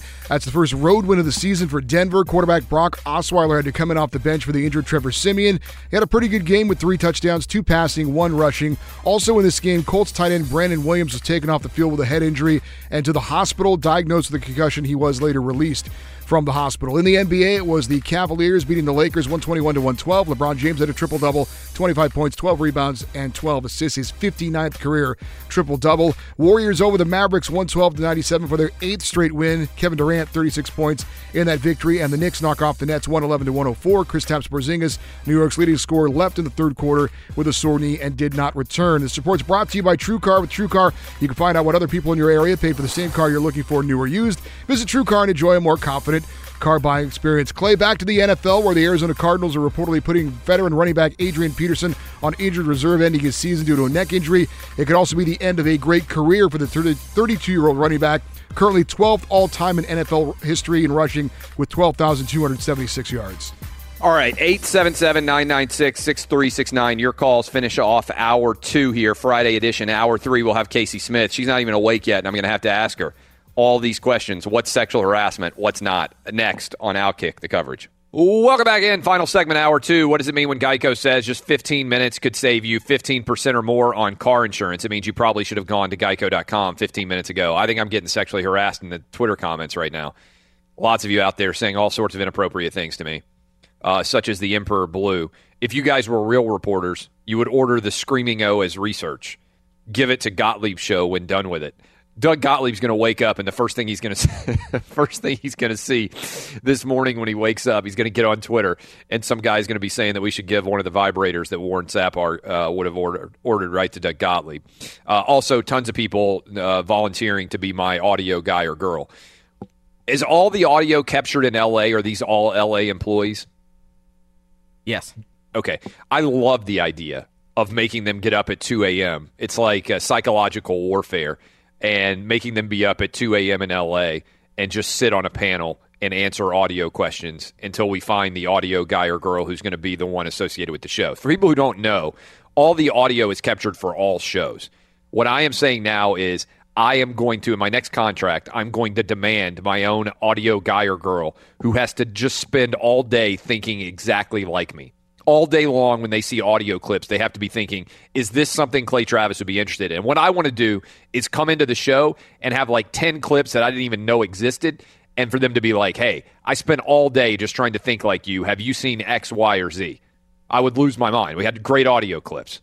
Warren Sapp went on and talked about buying vibrators for women. I got it for you.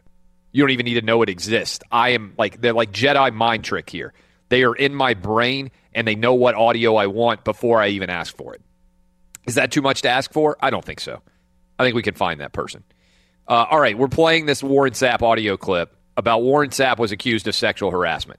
And one of the accusations in that article that went up, in that lawsuit that was filed by a former makeup artist at the NFL Network said that Warren Sapp, 3 straight years gave her sex toys as Christmas gifts.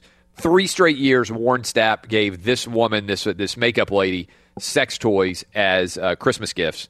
Warren Sapp went on the radio, decides that he's going to address this situation straight up, and he was asked, whether or not he had done this. This is a real clip that I believe played on WINZ, W-I-N-Z radio. Listen to this interview with Warren Sapp. He's asked specifically, did you give sex toys to this woman? Did you ever give her sex toys as she claims? No. Now, the sex toys are little vibrators that, and I have a picture of one that my man makes at screamino.com. My man had made a little novelty thing that kind of looked like mascara things that are like a lipstick and an eyeliner and different things that are little toys for ladies that move around a little bit. So I showed him the picture and said, look what my man made. Oh, bring us some. So I brought some. I brought some for the makeup ladies. Warren is just showing me a picture here of what to me looks like lipstick. Yeah, because it's for the makeup ladies. Here's the other question. Like, the more I listen to this, it's like that. It's like that toy that you unpack, and there's just like more things that you uncover as you unpack the toy. It's like, oh, it's got this, and it's got. Does Warren Sapp just keep women's vibrators on his phone all the time to just show people? Like, he's in the studio there, and he's like, oh, look at the women's vibrators my boy makes. Does he just keep one tab open on his phone? Because he said he also showed it to the women. And it may have been in a magazine and stuff like that. But here specifically, it sounds somewhat similar to what he did with these women. He's like, hey, just look at it. It's on my phone. That's pretty funny in and of itself, isn't it? That Warren, maybe Warren Sapp did just decide, you know what, I'm gonna sell a bunch of lipstick vibrators this holiday season. I'm going to go on. We're going to get so much product placement everywhere if I talk about this. Maybe he's a genius. Maybe it wasn't his CTE acting up. Maybe he sat back and he said, you know what? I'm getting accused of inappropriate behavior here. That sucks. But you know what I'm going to do? I'm going to sell 1 billion women's vibrator lipsticks because I'm going to go on and every woman's like, you know what? Maybe I do need a vibrator that looks like my lipstick. All I'm saying is that I went to the website to do research because that's you're going to get fired now. I take the hard zip. I'm probably going to be fired. And it is a bestseller. The lipstick is now a top 6 seller at ScreamingO.com. What are the other top sellers at ScreamingO.com? Well, there's one that looks like a wedding ring. That's real interesting. There's one that looks like a monarch butterfly that has a ring in the middle of it. There is an affordable rechargeable model that has what looks to be like an Apple USB cord that you can charge this thing with. That is $79.95. Now, how much is the lipstick vibrator? Yeah, that's what I'm doing. For Warren Sapp, he went a little bit cheap. Look, this was a Christmas deal. This was a novelty, like fun gifts. $14.97 for the lipstick model. $14.97 lipstick vibrators. That seems like a pretty good deal. I'm not an expert on vibrators, but that doesn't seem like. And he got him probably reduced rate because his buddy owns the company. What does that cost? Yeah, exactly. Like the vibrator guy, like $2? Yeah, I bet it's probably like a markup. You get those things at cost. They're probably about $3. Yeah. Where do you think they make them? China? They just ship a whole shipload of lipstick vibrators into America. Seems like paying somebody like move. 10 cents an hour in China to make lipstick vibrators for rich American women. God bless America. Final hour of the show. Up next, Casey Smith will join us.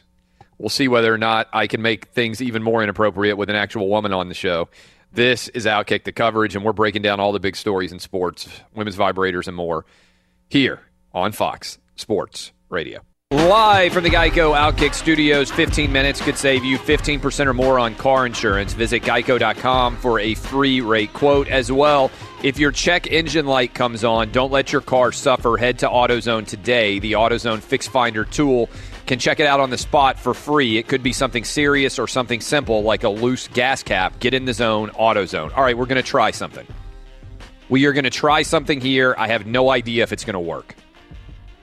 Live attempt on the air. All right, everybody listening right now across the country, listen to this Warren Sapp interview talking about lipstick vibrators, all right? And then I've got a challenge that I am pushing out to all of you, all right? Here is that clip of Warren Sapp responding to sexual harassment allegations by saying, no, he didn't give a sex toy. He just gave a bunch of women lipstick vibrators. Here's Warren Sapp. Did you ever give her sex toys as she claims? No. Now, the sex toys are little vibrators that, and I have a picture of one that my man makes at screamino.com. My man had made a little novelty thing that kind of looked like mascara things that are like a lipstick and an eyeliner and different things that are little toys for ladies that move around a little bit. So I showed him the picture and said, look what my man made. Oh, bring us some. So I brought some. I brought some for the makeup ladies. Warren is just showing me a picture here of what, to me, looks like lipstick. Yeah, because it's for the makeup ladies. All right, here's what I am encouraging all of you to do. One of you sent me the link to Warren Sapp's Twitter feed, and Warren Sapp has tweeted out pictures of the lipstick vibrator. The last 7 images that he has shared have all been lipstick vibrator pictures. Here's what I want to do. I don't know if Warren Sapp is up yet as we enter the 8 o'clock hour on the East Coast, but I want all of you listening right now, go to Twitter, go to @WarrenSapp, WarrenSapp, and I want you to tell him to call Outkick. So tweet Warren Sapp, call Outkick. We're at Outkick, OUTKICK for the Bama fans out there listening. We are 877-996-6369. I don't know Warren Sapp's contact information, but if we deluge him right now, all of you go on social media, will Warren Sapp call the show? Can we get Warren Sapp on the show to talk with us about the allegations in the sexual harassment case? I think this is what the show was made to do, get to the bottom, no pun intended perhaps, of a story such as this. 877-996-6369. I want you to go. Jason Martin, are you ready? Are you manning the phones? I don't want anybody else to call. I want no one else to call the show. Only Warren Sapp. We got a bunch of lines. I only want the phone to ring if it's Warren Sapp calling, and I want all of you to make it happen. Go to @WarrenSapp on Twitter. You can tag me as well if you would like to, @ClayTravis. I want all of you listening right now to deluge Warren Sapp and see if we can get him to call the show to talk about the sexual harassment allegations. Odds that this works, Jason Martin. I'm getting a call, so let's find out. All right. That would be amazing if it worked already. By the way, put this person on live, because if they're violating the rule of calling despite not being Warren Sapp, we need to let them have it. Put them up. Okay, here we go. Who we got David. here? This is David. David, you there? Did you hear me say only call if you're Warren Sapp? David, Hello? Are you there? Yeah, David. Yeah, this is live radio, David. You're on the radio. Well, you're good, man. I'm hanging up This now. is not going to surprise you. The people who are likely to call when they're told specifically not to do something are actually dumb. All right? So I said specifically only call if you're Warren Sapp, and then David calls in, and then we try to call David on his stupidity, and David is literally too stupid to talk on the phone. This is the problem with taking phone calls in general. It's that a lot of times we end up with people who are too stupid. Now, we do have people who had already called in. I will talk to them. Again, all of you go on Twitter, ask Warren Sapp to call the show. We'll take him at any point in the show. If Casey Smith is on, we'll bring him in with Casey Smith. I want you guys to make Warren Sapp call the show. Deluge him. He is @Warren, WarrenSapp, his name. Literally the easiest possible Twitter handle imaginable. I want all of you right now to go on and tell Warren Sapp to call the show. The phone number is 877-996-6369. Now, here's an important detail. If you are not Warren Sapp, I don't want you to call the show. So that is the test. You think to yourself right now, you just heard me give out the number. This is an easy question. Hold on. The only question you need to answer is this. Are you Warren Sapp? If the answer is no, then I don't want you to call. All right, so here's the deal. I've seen a lot. I went to the feed to see how many people have tweeted Warren Sapp, and a lot have because our army is strong. But if you say call Outkick, that's not going to help us. Yeah, you need to say call in. Outkick at 877-996-6369, or if those numbers are too hard for you, 877-99 on Fox. If you don't give him the number, he's going to have no idea how to reach us. So we appreciate those messages, but they aren't going to help us very much. Put the number in, 877-996-6369. I want Warren Sapp to suddenly get hundreds of notifications, and I want them all to be that he needs to call this show. And I want to see if we can get Warren Sapp to call. All right, let's go to Walk and Willie down in New Orleans. Walk and Willie, what's up? Do you think Warren's going to call? Wait, hold on. I gotta pause the technologically, Jason Martin. Can you take calls while we talk to? Can't. Oh man, how is that? How is that? I've got not two possible? lines ringing, so one of them is not Warren We're gonna go. Sapp. All right, we're gonna go. Let's put him on live. Is this Warren Sapp?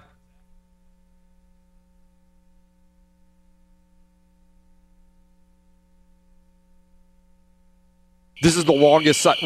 I swear to God, it's like an IQ test. So we know that wasn't Warren Sapp. All right, and this one's not either. Hang on just a second. Hey, this is Outkick. You there?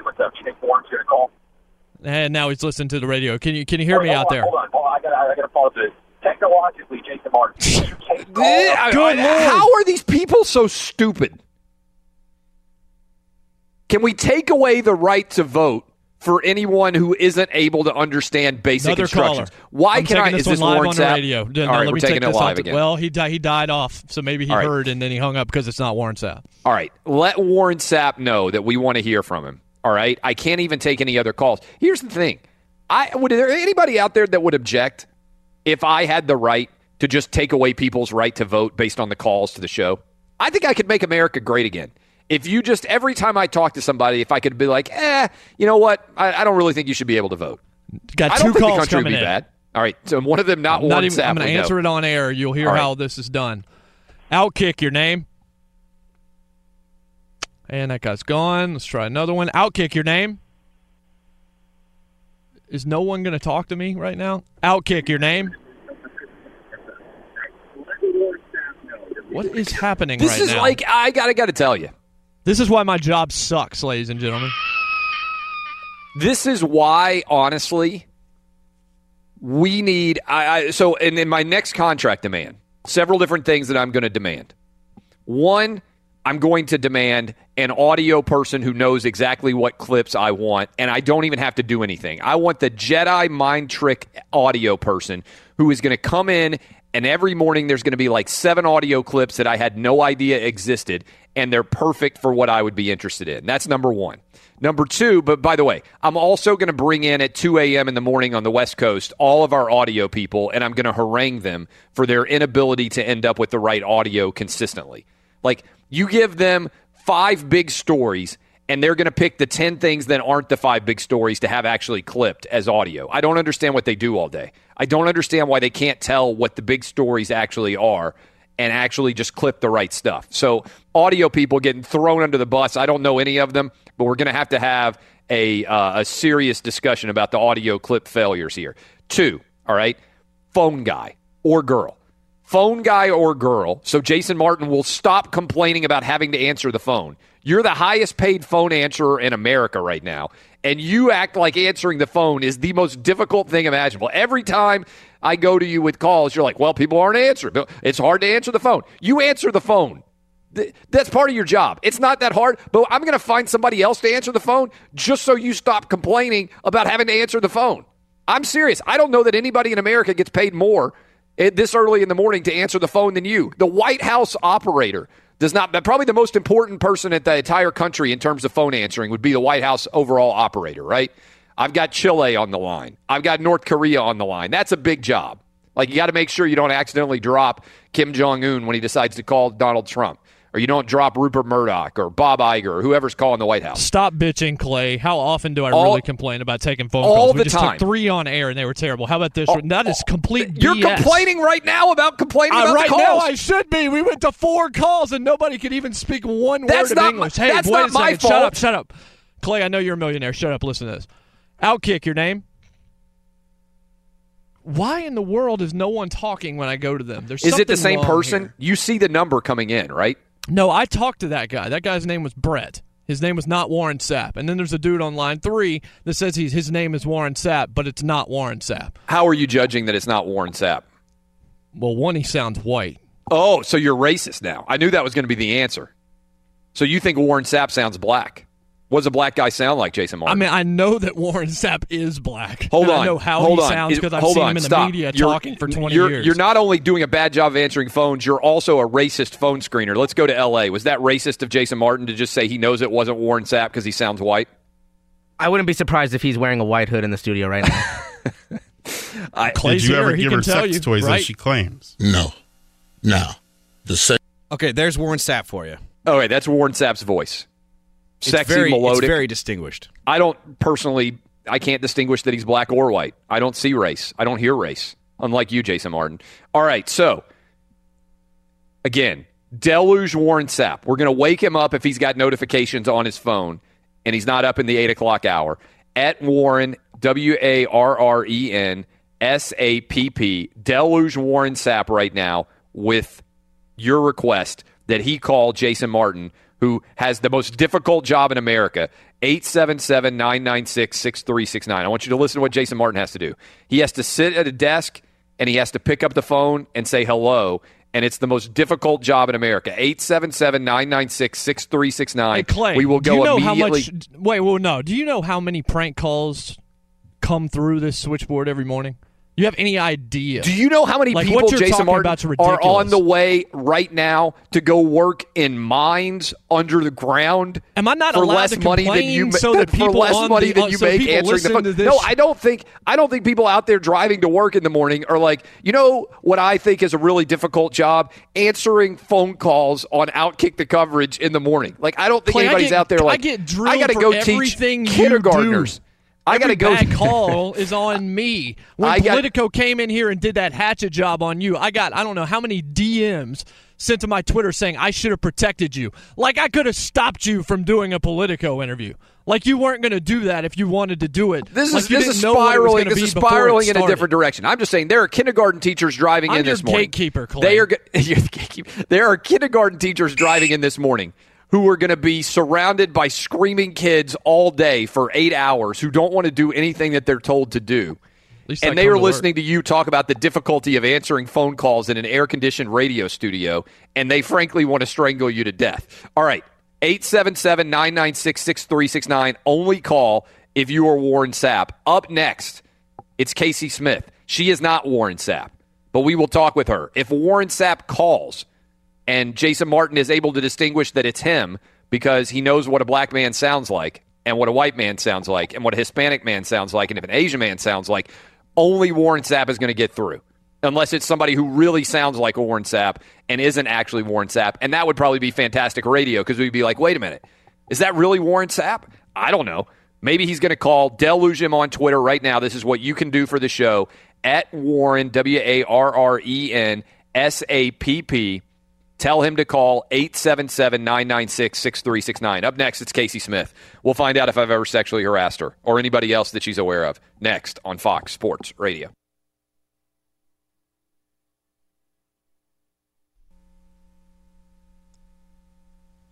Great news. Quick way you could save money. Switch to Geico. Go to geico.com, and in 15 minutes, you could save 15% or more on car insurance. As well, car shopping can be confusing with terms like dealer price, list price, and invoice. TrueCar shows you what other people paid for the car you want, so you can recognize a good price. When you're ready to buy a new or used car, visit TrueCar to enjoy a more confident car buying experience. Update from Jason Martin on Warren Sapp. Anything, Jason Martin? Yeah, I had 4 fake Warren Sapps call in. I had one person call in to ask if I could determine their race just based on their voice. I've had one that's called for my job, and I'm taking a lot of tweets now from people asking for my job as well. So this has been a real good morning for me, thanks to you. Yeah, we've got 2 poll questions up right now, and you can vote in our poll questions. By the way, you should still be deluging Warren Sapp, getting him to call in to talk about the lipstick vibrator. Does J-Mart Outkick complain? You can also go follow at J-Mart Outkick and listen to him complain there probably too about having to answer calls, which he is well paid to do, all caps, too much on Outkick. Several hundred of you already voted. 70% of you are saying yes. That's ridiculous. I haven't done it in months, Clay. No. You say some of the dumbest, craziest stuff, and then I have to listen to these people call in. Now I'm complaining because you don't understand what this job entails. I know saying what your job entails. There are people right now. You've never done mine. There are people right now driving into work who are going to have to go literally into coal mines in West Virginia and go underground for 12 hours and scrape at the sides of mountains while they slowly give up their lives to black lung disease. Who are listening to you saying, I can't believe this prissy loser is complaining because he has to answer phone calls in an air-conditioned, heated studio about sports. Casey Smith joining us. Joining us now. 72% of people now agree with me. Over 300 votes in the 5 minutes since I put it up. And by the way, do you think that Warren Sapp is going to call? That's the other poll question that's up, and I'm trying to scroll up on my Twitter feed here and see. 67% of people are saying no, but you can continue to deluge Warren Sapp. Casey Smith joins us now. She does every single Friday. Casey, full disclosure, I've been asking every woman I know if I have sexually harassed her, including my wife. And my wife said that she does believe that I have sexually harassed her. But I said that I can't sexually – no man can be accused of sexually harassing his wife because every man would lose. Because basically every time we go to bed, if we're in the same bed and I try to sleep with her, she says that's sexual harassment because she just wants to go to sleep. She also says that I regularly comment on her appearance, both clothed and unclothed, in a positive manner, that I at times will say sexually inappropriate things in her presence. I am arguing that no man can be accused of sexually harassing his wife. She does not agree to that. But since we're having you on, have I ever sexually harassed you? Or, freely to answer, have you ever seen me sexually harass any other woman? Well, first of all, you should never go against your wife because you know she's always right. And the whole thing of outkicking your coverage was born because of you and Laura. So yes. Just put that behind. That's the way it is. But to be completely honest, no, you have never sexually harassed me, and I'm not making light of all the sexual harassment things. But if I was going to be worried about this, I'd be 10 times more concerned that my friends and I have sexually harassed you, Clay. So at the end of the day, maybe we're more guilty than you are. And we're making fun of this because we're playing the clip from Warren Sapp, which I don't know if you've heard, Casey, but we're going to play this for you right now. You can listen to it, and then we'll let you react. So Warren Sapp was accused of giving sex toy gifts to coworkers for 3 straight years, and he went on the radio show. Have you heard this clip yet? He went on a radio show. I have not, but I've heard about it. Yeah, he went on a radio show and said, no, that wasn't true. Here's Warren Sapp defending his sex toy gifts. Did you ever give her sex toys as she claims? No. The sex toys are little vibrators that, and I have a picture of one that my man makes at screamino.com. My man had made a little novelty thing that kind of looked like mascara things that are like a lipstick and an eyeliner and different things that are little toys for ladies that move around a little bit. So I showed him the picture and said, look what my man made. Oh, bring us some. So I brought some. And brought some for the makeup ladies. Warren is just showing me a picture here of what to me looks like lipstick. Yeah, because it's for the makeup ladies. Spin zone here. Initially, I was making fun of Warren Sapp. Now I think he might have pulled off the unbelievable. I think he got accused of sexual harassment and actually used it as an opportunity to product place the lipstick vibrator. And I'm going to be honest with you. We've been looking them up at screamino.com. I've been sitting around thinking, maybe I should buy my wife a lipstick vibrator. Maybe that's what I should get her for Christmas. Everybody else out there buying diamond rings, my wife's going to open up it and she's going to get a lipstick vibrator. Is this an unbelievable spin job move by Warren Sapp to be able to advertise a product while getting accused of sexual harassment? Yeah, it is. Here's the thing, is that it's plausible deniability at this point because all he has to continue to say over and over and over, even as ridiculous as it sounds, is, I bought lipstick for the makeup lady. That's what she does. And so at any point, nobody can be like, well, no, it's a vibrator, which is a sex toy, even if you're just using it by yourself. He's like, well, no, it's lipstick for the makeup lady. Oh, and by the way, my boy makes these kinds. You go look at them. And meanwhile, you're looking them up, thinking about putting them in your wife's stocking for Christmas. Like, what are we doing here? Like, this is incredible. Like, you can't make this up. Like, he literally is turning this into a Christmas gift commercial ad, which is ridiculous. Amazing. It's amazing. And also, I love the analysis of everything associated with this because it's like Warren Sapp doesn't consider something to be a sex toy if it's small.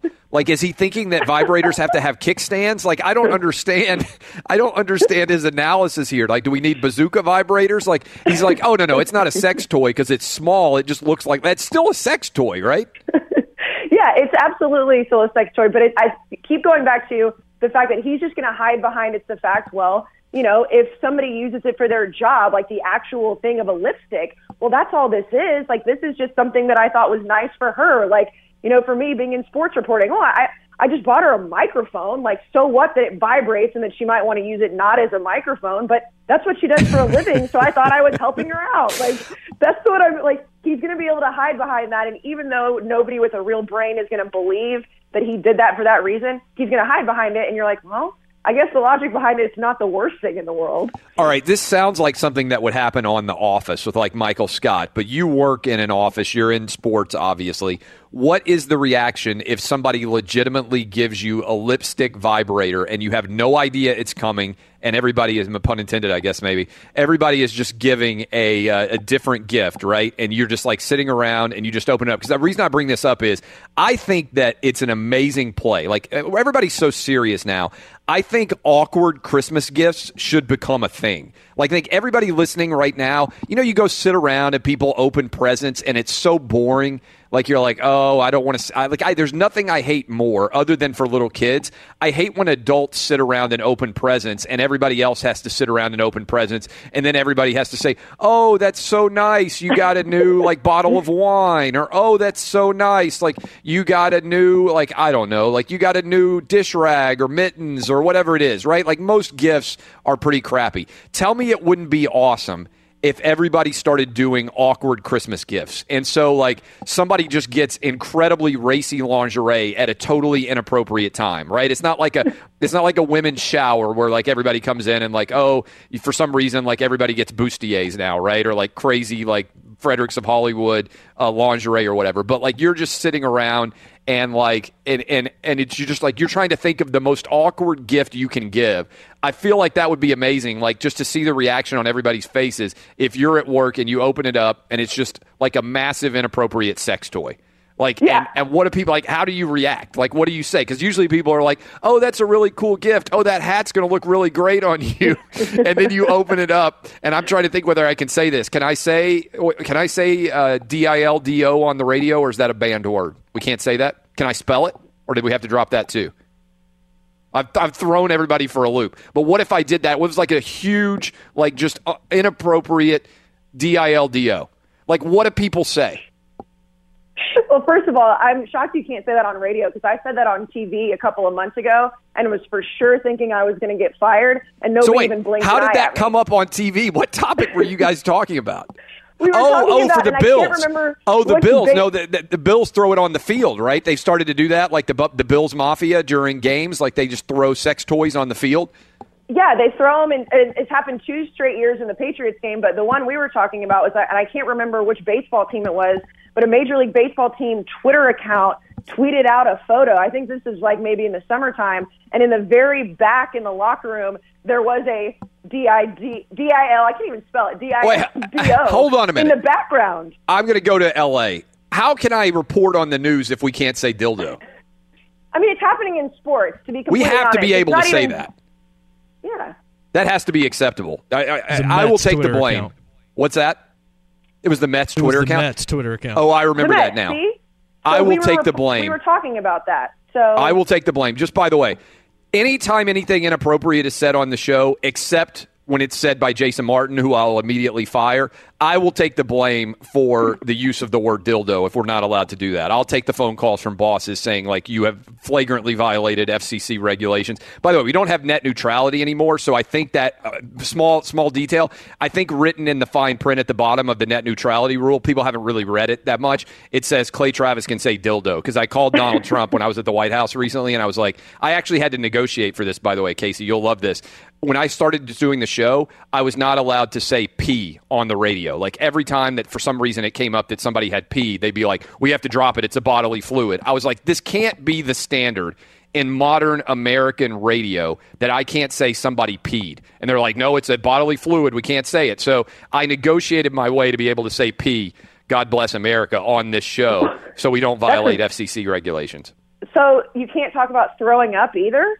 That's a little bit ridiculous, That's a great point. Right? That's a bodily function, too. I don't think that we would technically be able to talk about that. That was my argument, was that the standard was way too... bodily functions, I don't think includes pee and puke. I think we should be able to say that. If you can say it at elementary school, if my kid can say it and it's not a violation, then I'm totally fine with it. All right. So we have led into all of this because obviously it's the perfect prelude The Patriots are on the road against the Steelers. Who wins? Why?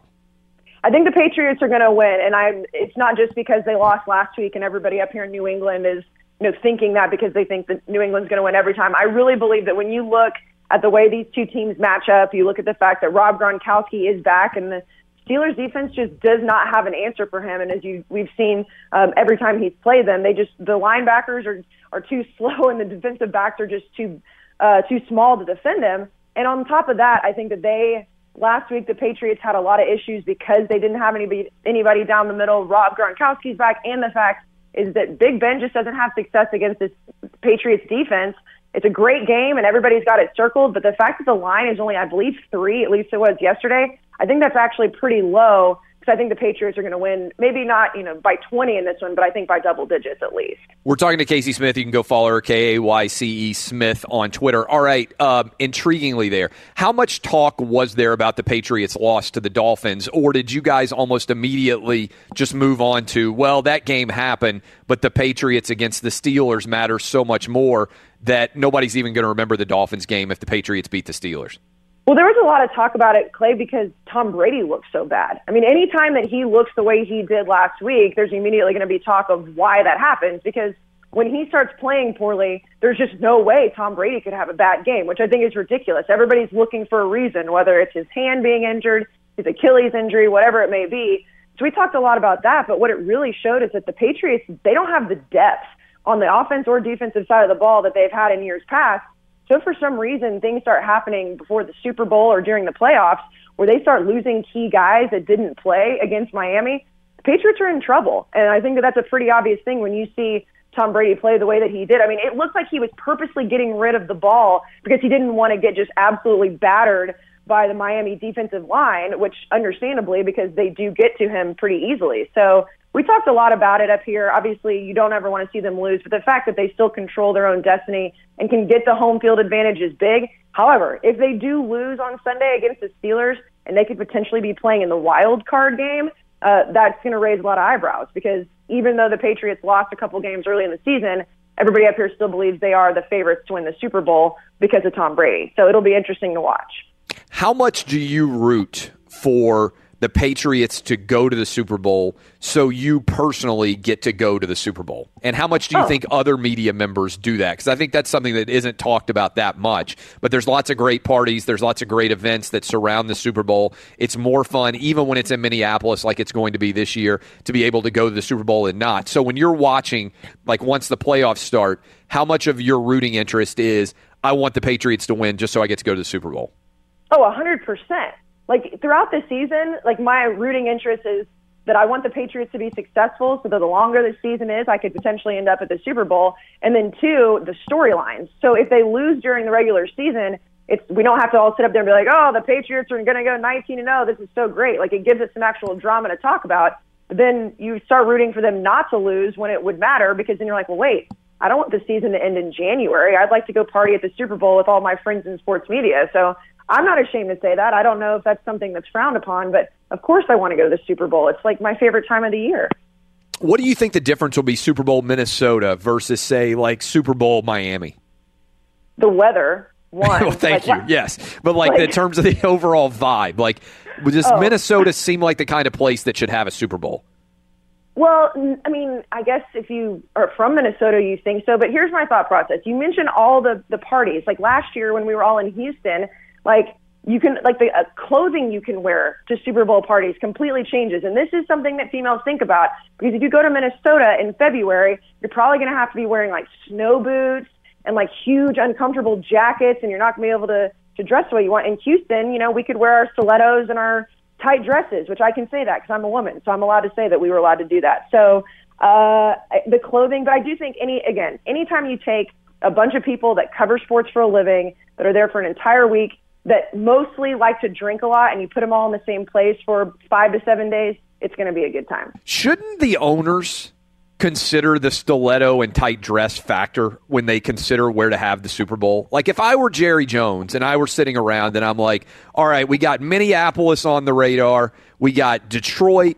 We've got, I don't know, where else is really cold? We got Buffalo or we got Miami. We got Houston, where it could be cold. I know it just snowed, but in general, not very cold. We got Phoenix. We got Scottsdale area. All these different places where it's really warm. We used to have San Diego. We still got L.A. I'm going to be honest with you. I'm a warm weather guy because my philosophy in general is it's not a vacation if you have to put on more clothes than you were wearing when you got on the plane, when you get off the plane. I say this to my wife all the time. Where do you want to go on vacation? I don't care, but if I'm going there, I'm taking more clothes off when I get off the plane than I am putting them on, right? Like, I don't do cold weather vacations.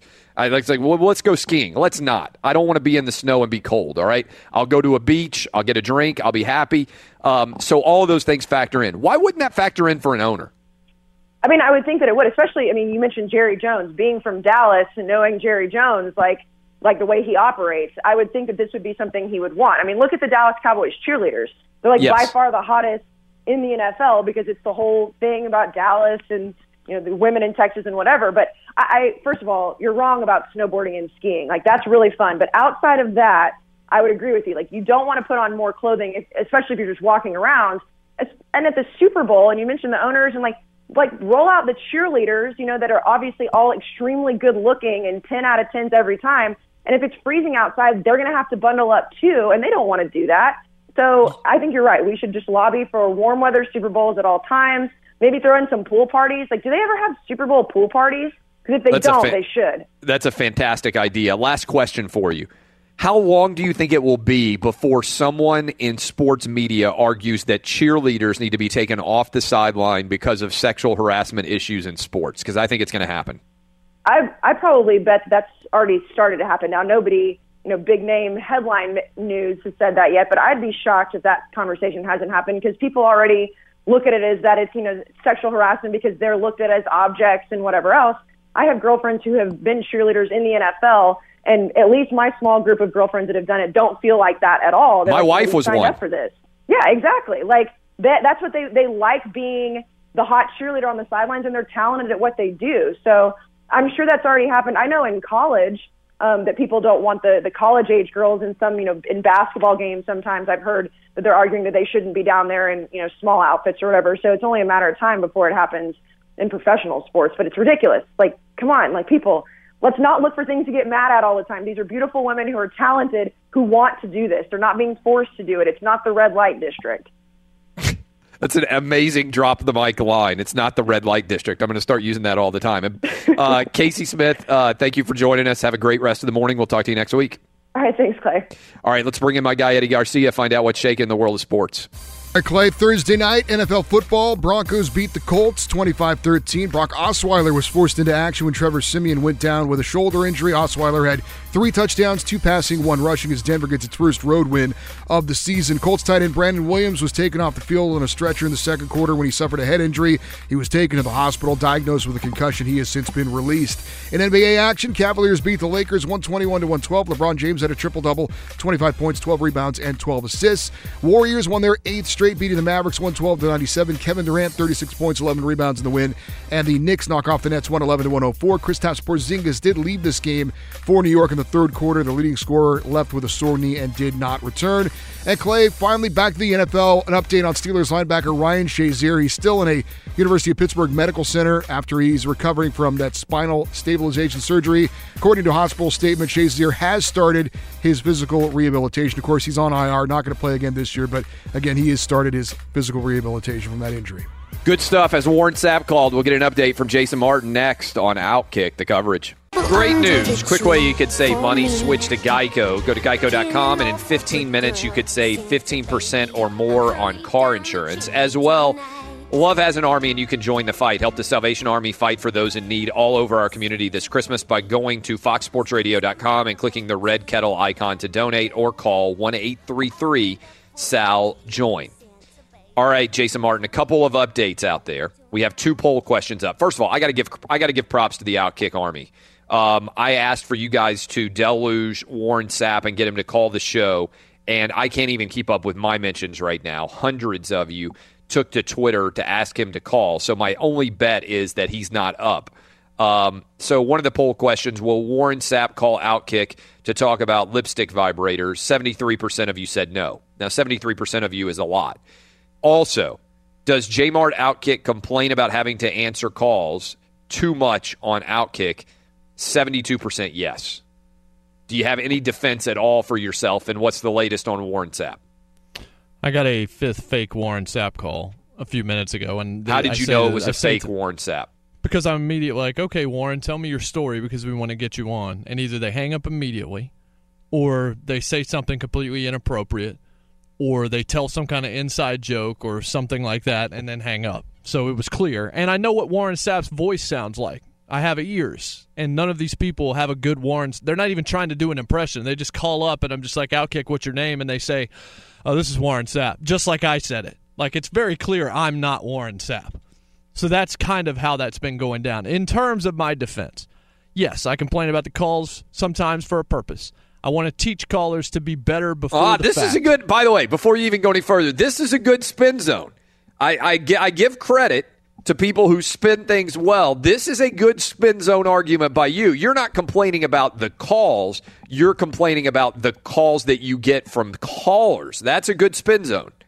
Yeah, I don't care about answering the phones. That's great. We want to talk to everybody, but we want to be able to bank them quickly and get them to where they can talk to you because that's what they want to do. So when they call and can't formulate a complete thought or aren't ready to speak or aren't listening or just want to call and rant to me for 2 or 3 minutes, that's not helping anybody. I can't obviously help you on the show if all I'm doing is screening calls that whole time, but we can't put those calls up either. So the same way that you all the time, when we have bad calls, will immediately say, make a play. We need you to do this. We need you to do this. What would you tell the caller? Improve. It's the same thing. What would you tell the caller out there if this were like caller instruction? I need like 30 seconds of what they should do if they're calling the show to speak. When I say Outkick your name, tell me your name. When I say where you're calling from, tell me where you're calling from and give me a state because I don't know what city you might be in California. There's like 9,000 cities in California. Most of the time I can figure it out. And then when I say what you want to talk about, you don't have to give me the entire dissertation. You just need to let me know in generalities what it is that you want to say and just sound cogent doing it. And if you have a nice comment, also don't call me just to say, I love the show. I don't want to go on air. Like, that's great, but you can tweet us that. We don't need that right now. We want to get you on air. We want to do something for the audience so that they can hear what you have to say, so they can go back and forth with you or go back and forth with you, me, and the crew out in L.A., whatever it is. It's not helping for me to just answer calls and not be able to place them up because, again, because of our technology, if I'm screening, you also can't talk to anyone at the same time. So I just want the calls to be better so that the show flows better. I always say, and this goes for life in general, bullet point that bitch. All right? Yes. And what I mean by that is just get to your thesis.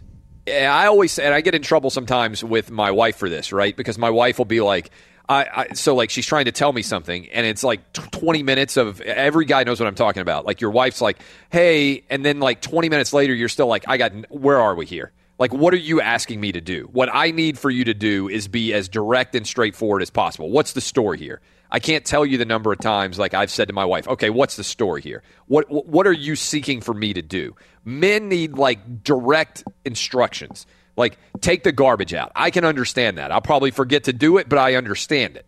All right? Otherwise, you're getting me lost out there. All these details are swimming around in my head, and I'm like, what is going on here? Same thing with my kids. I'm like, look, just get me with the right – I want the essence. I want to get right to the distill your purpose here.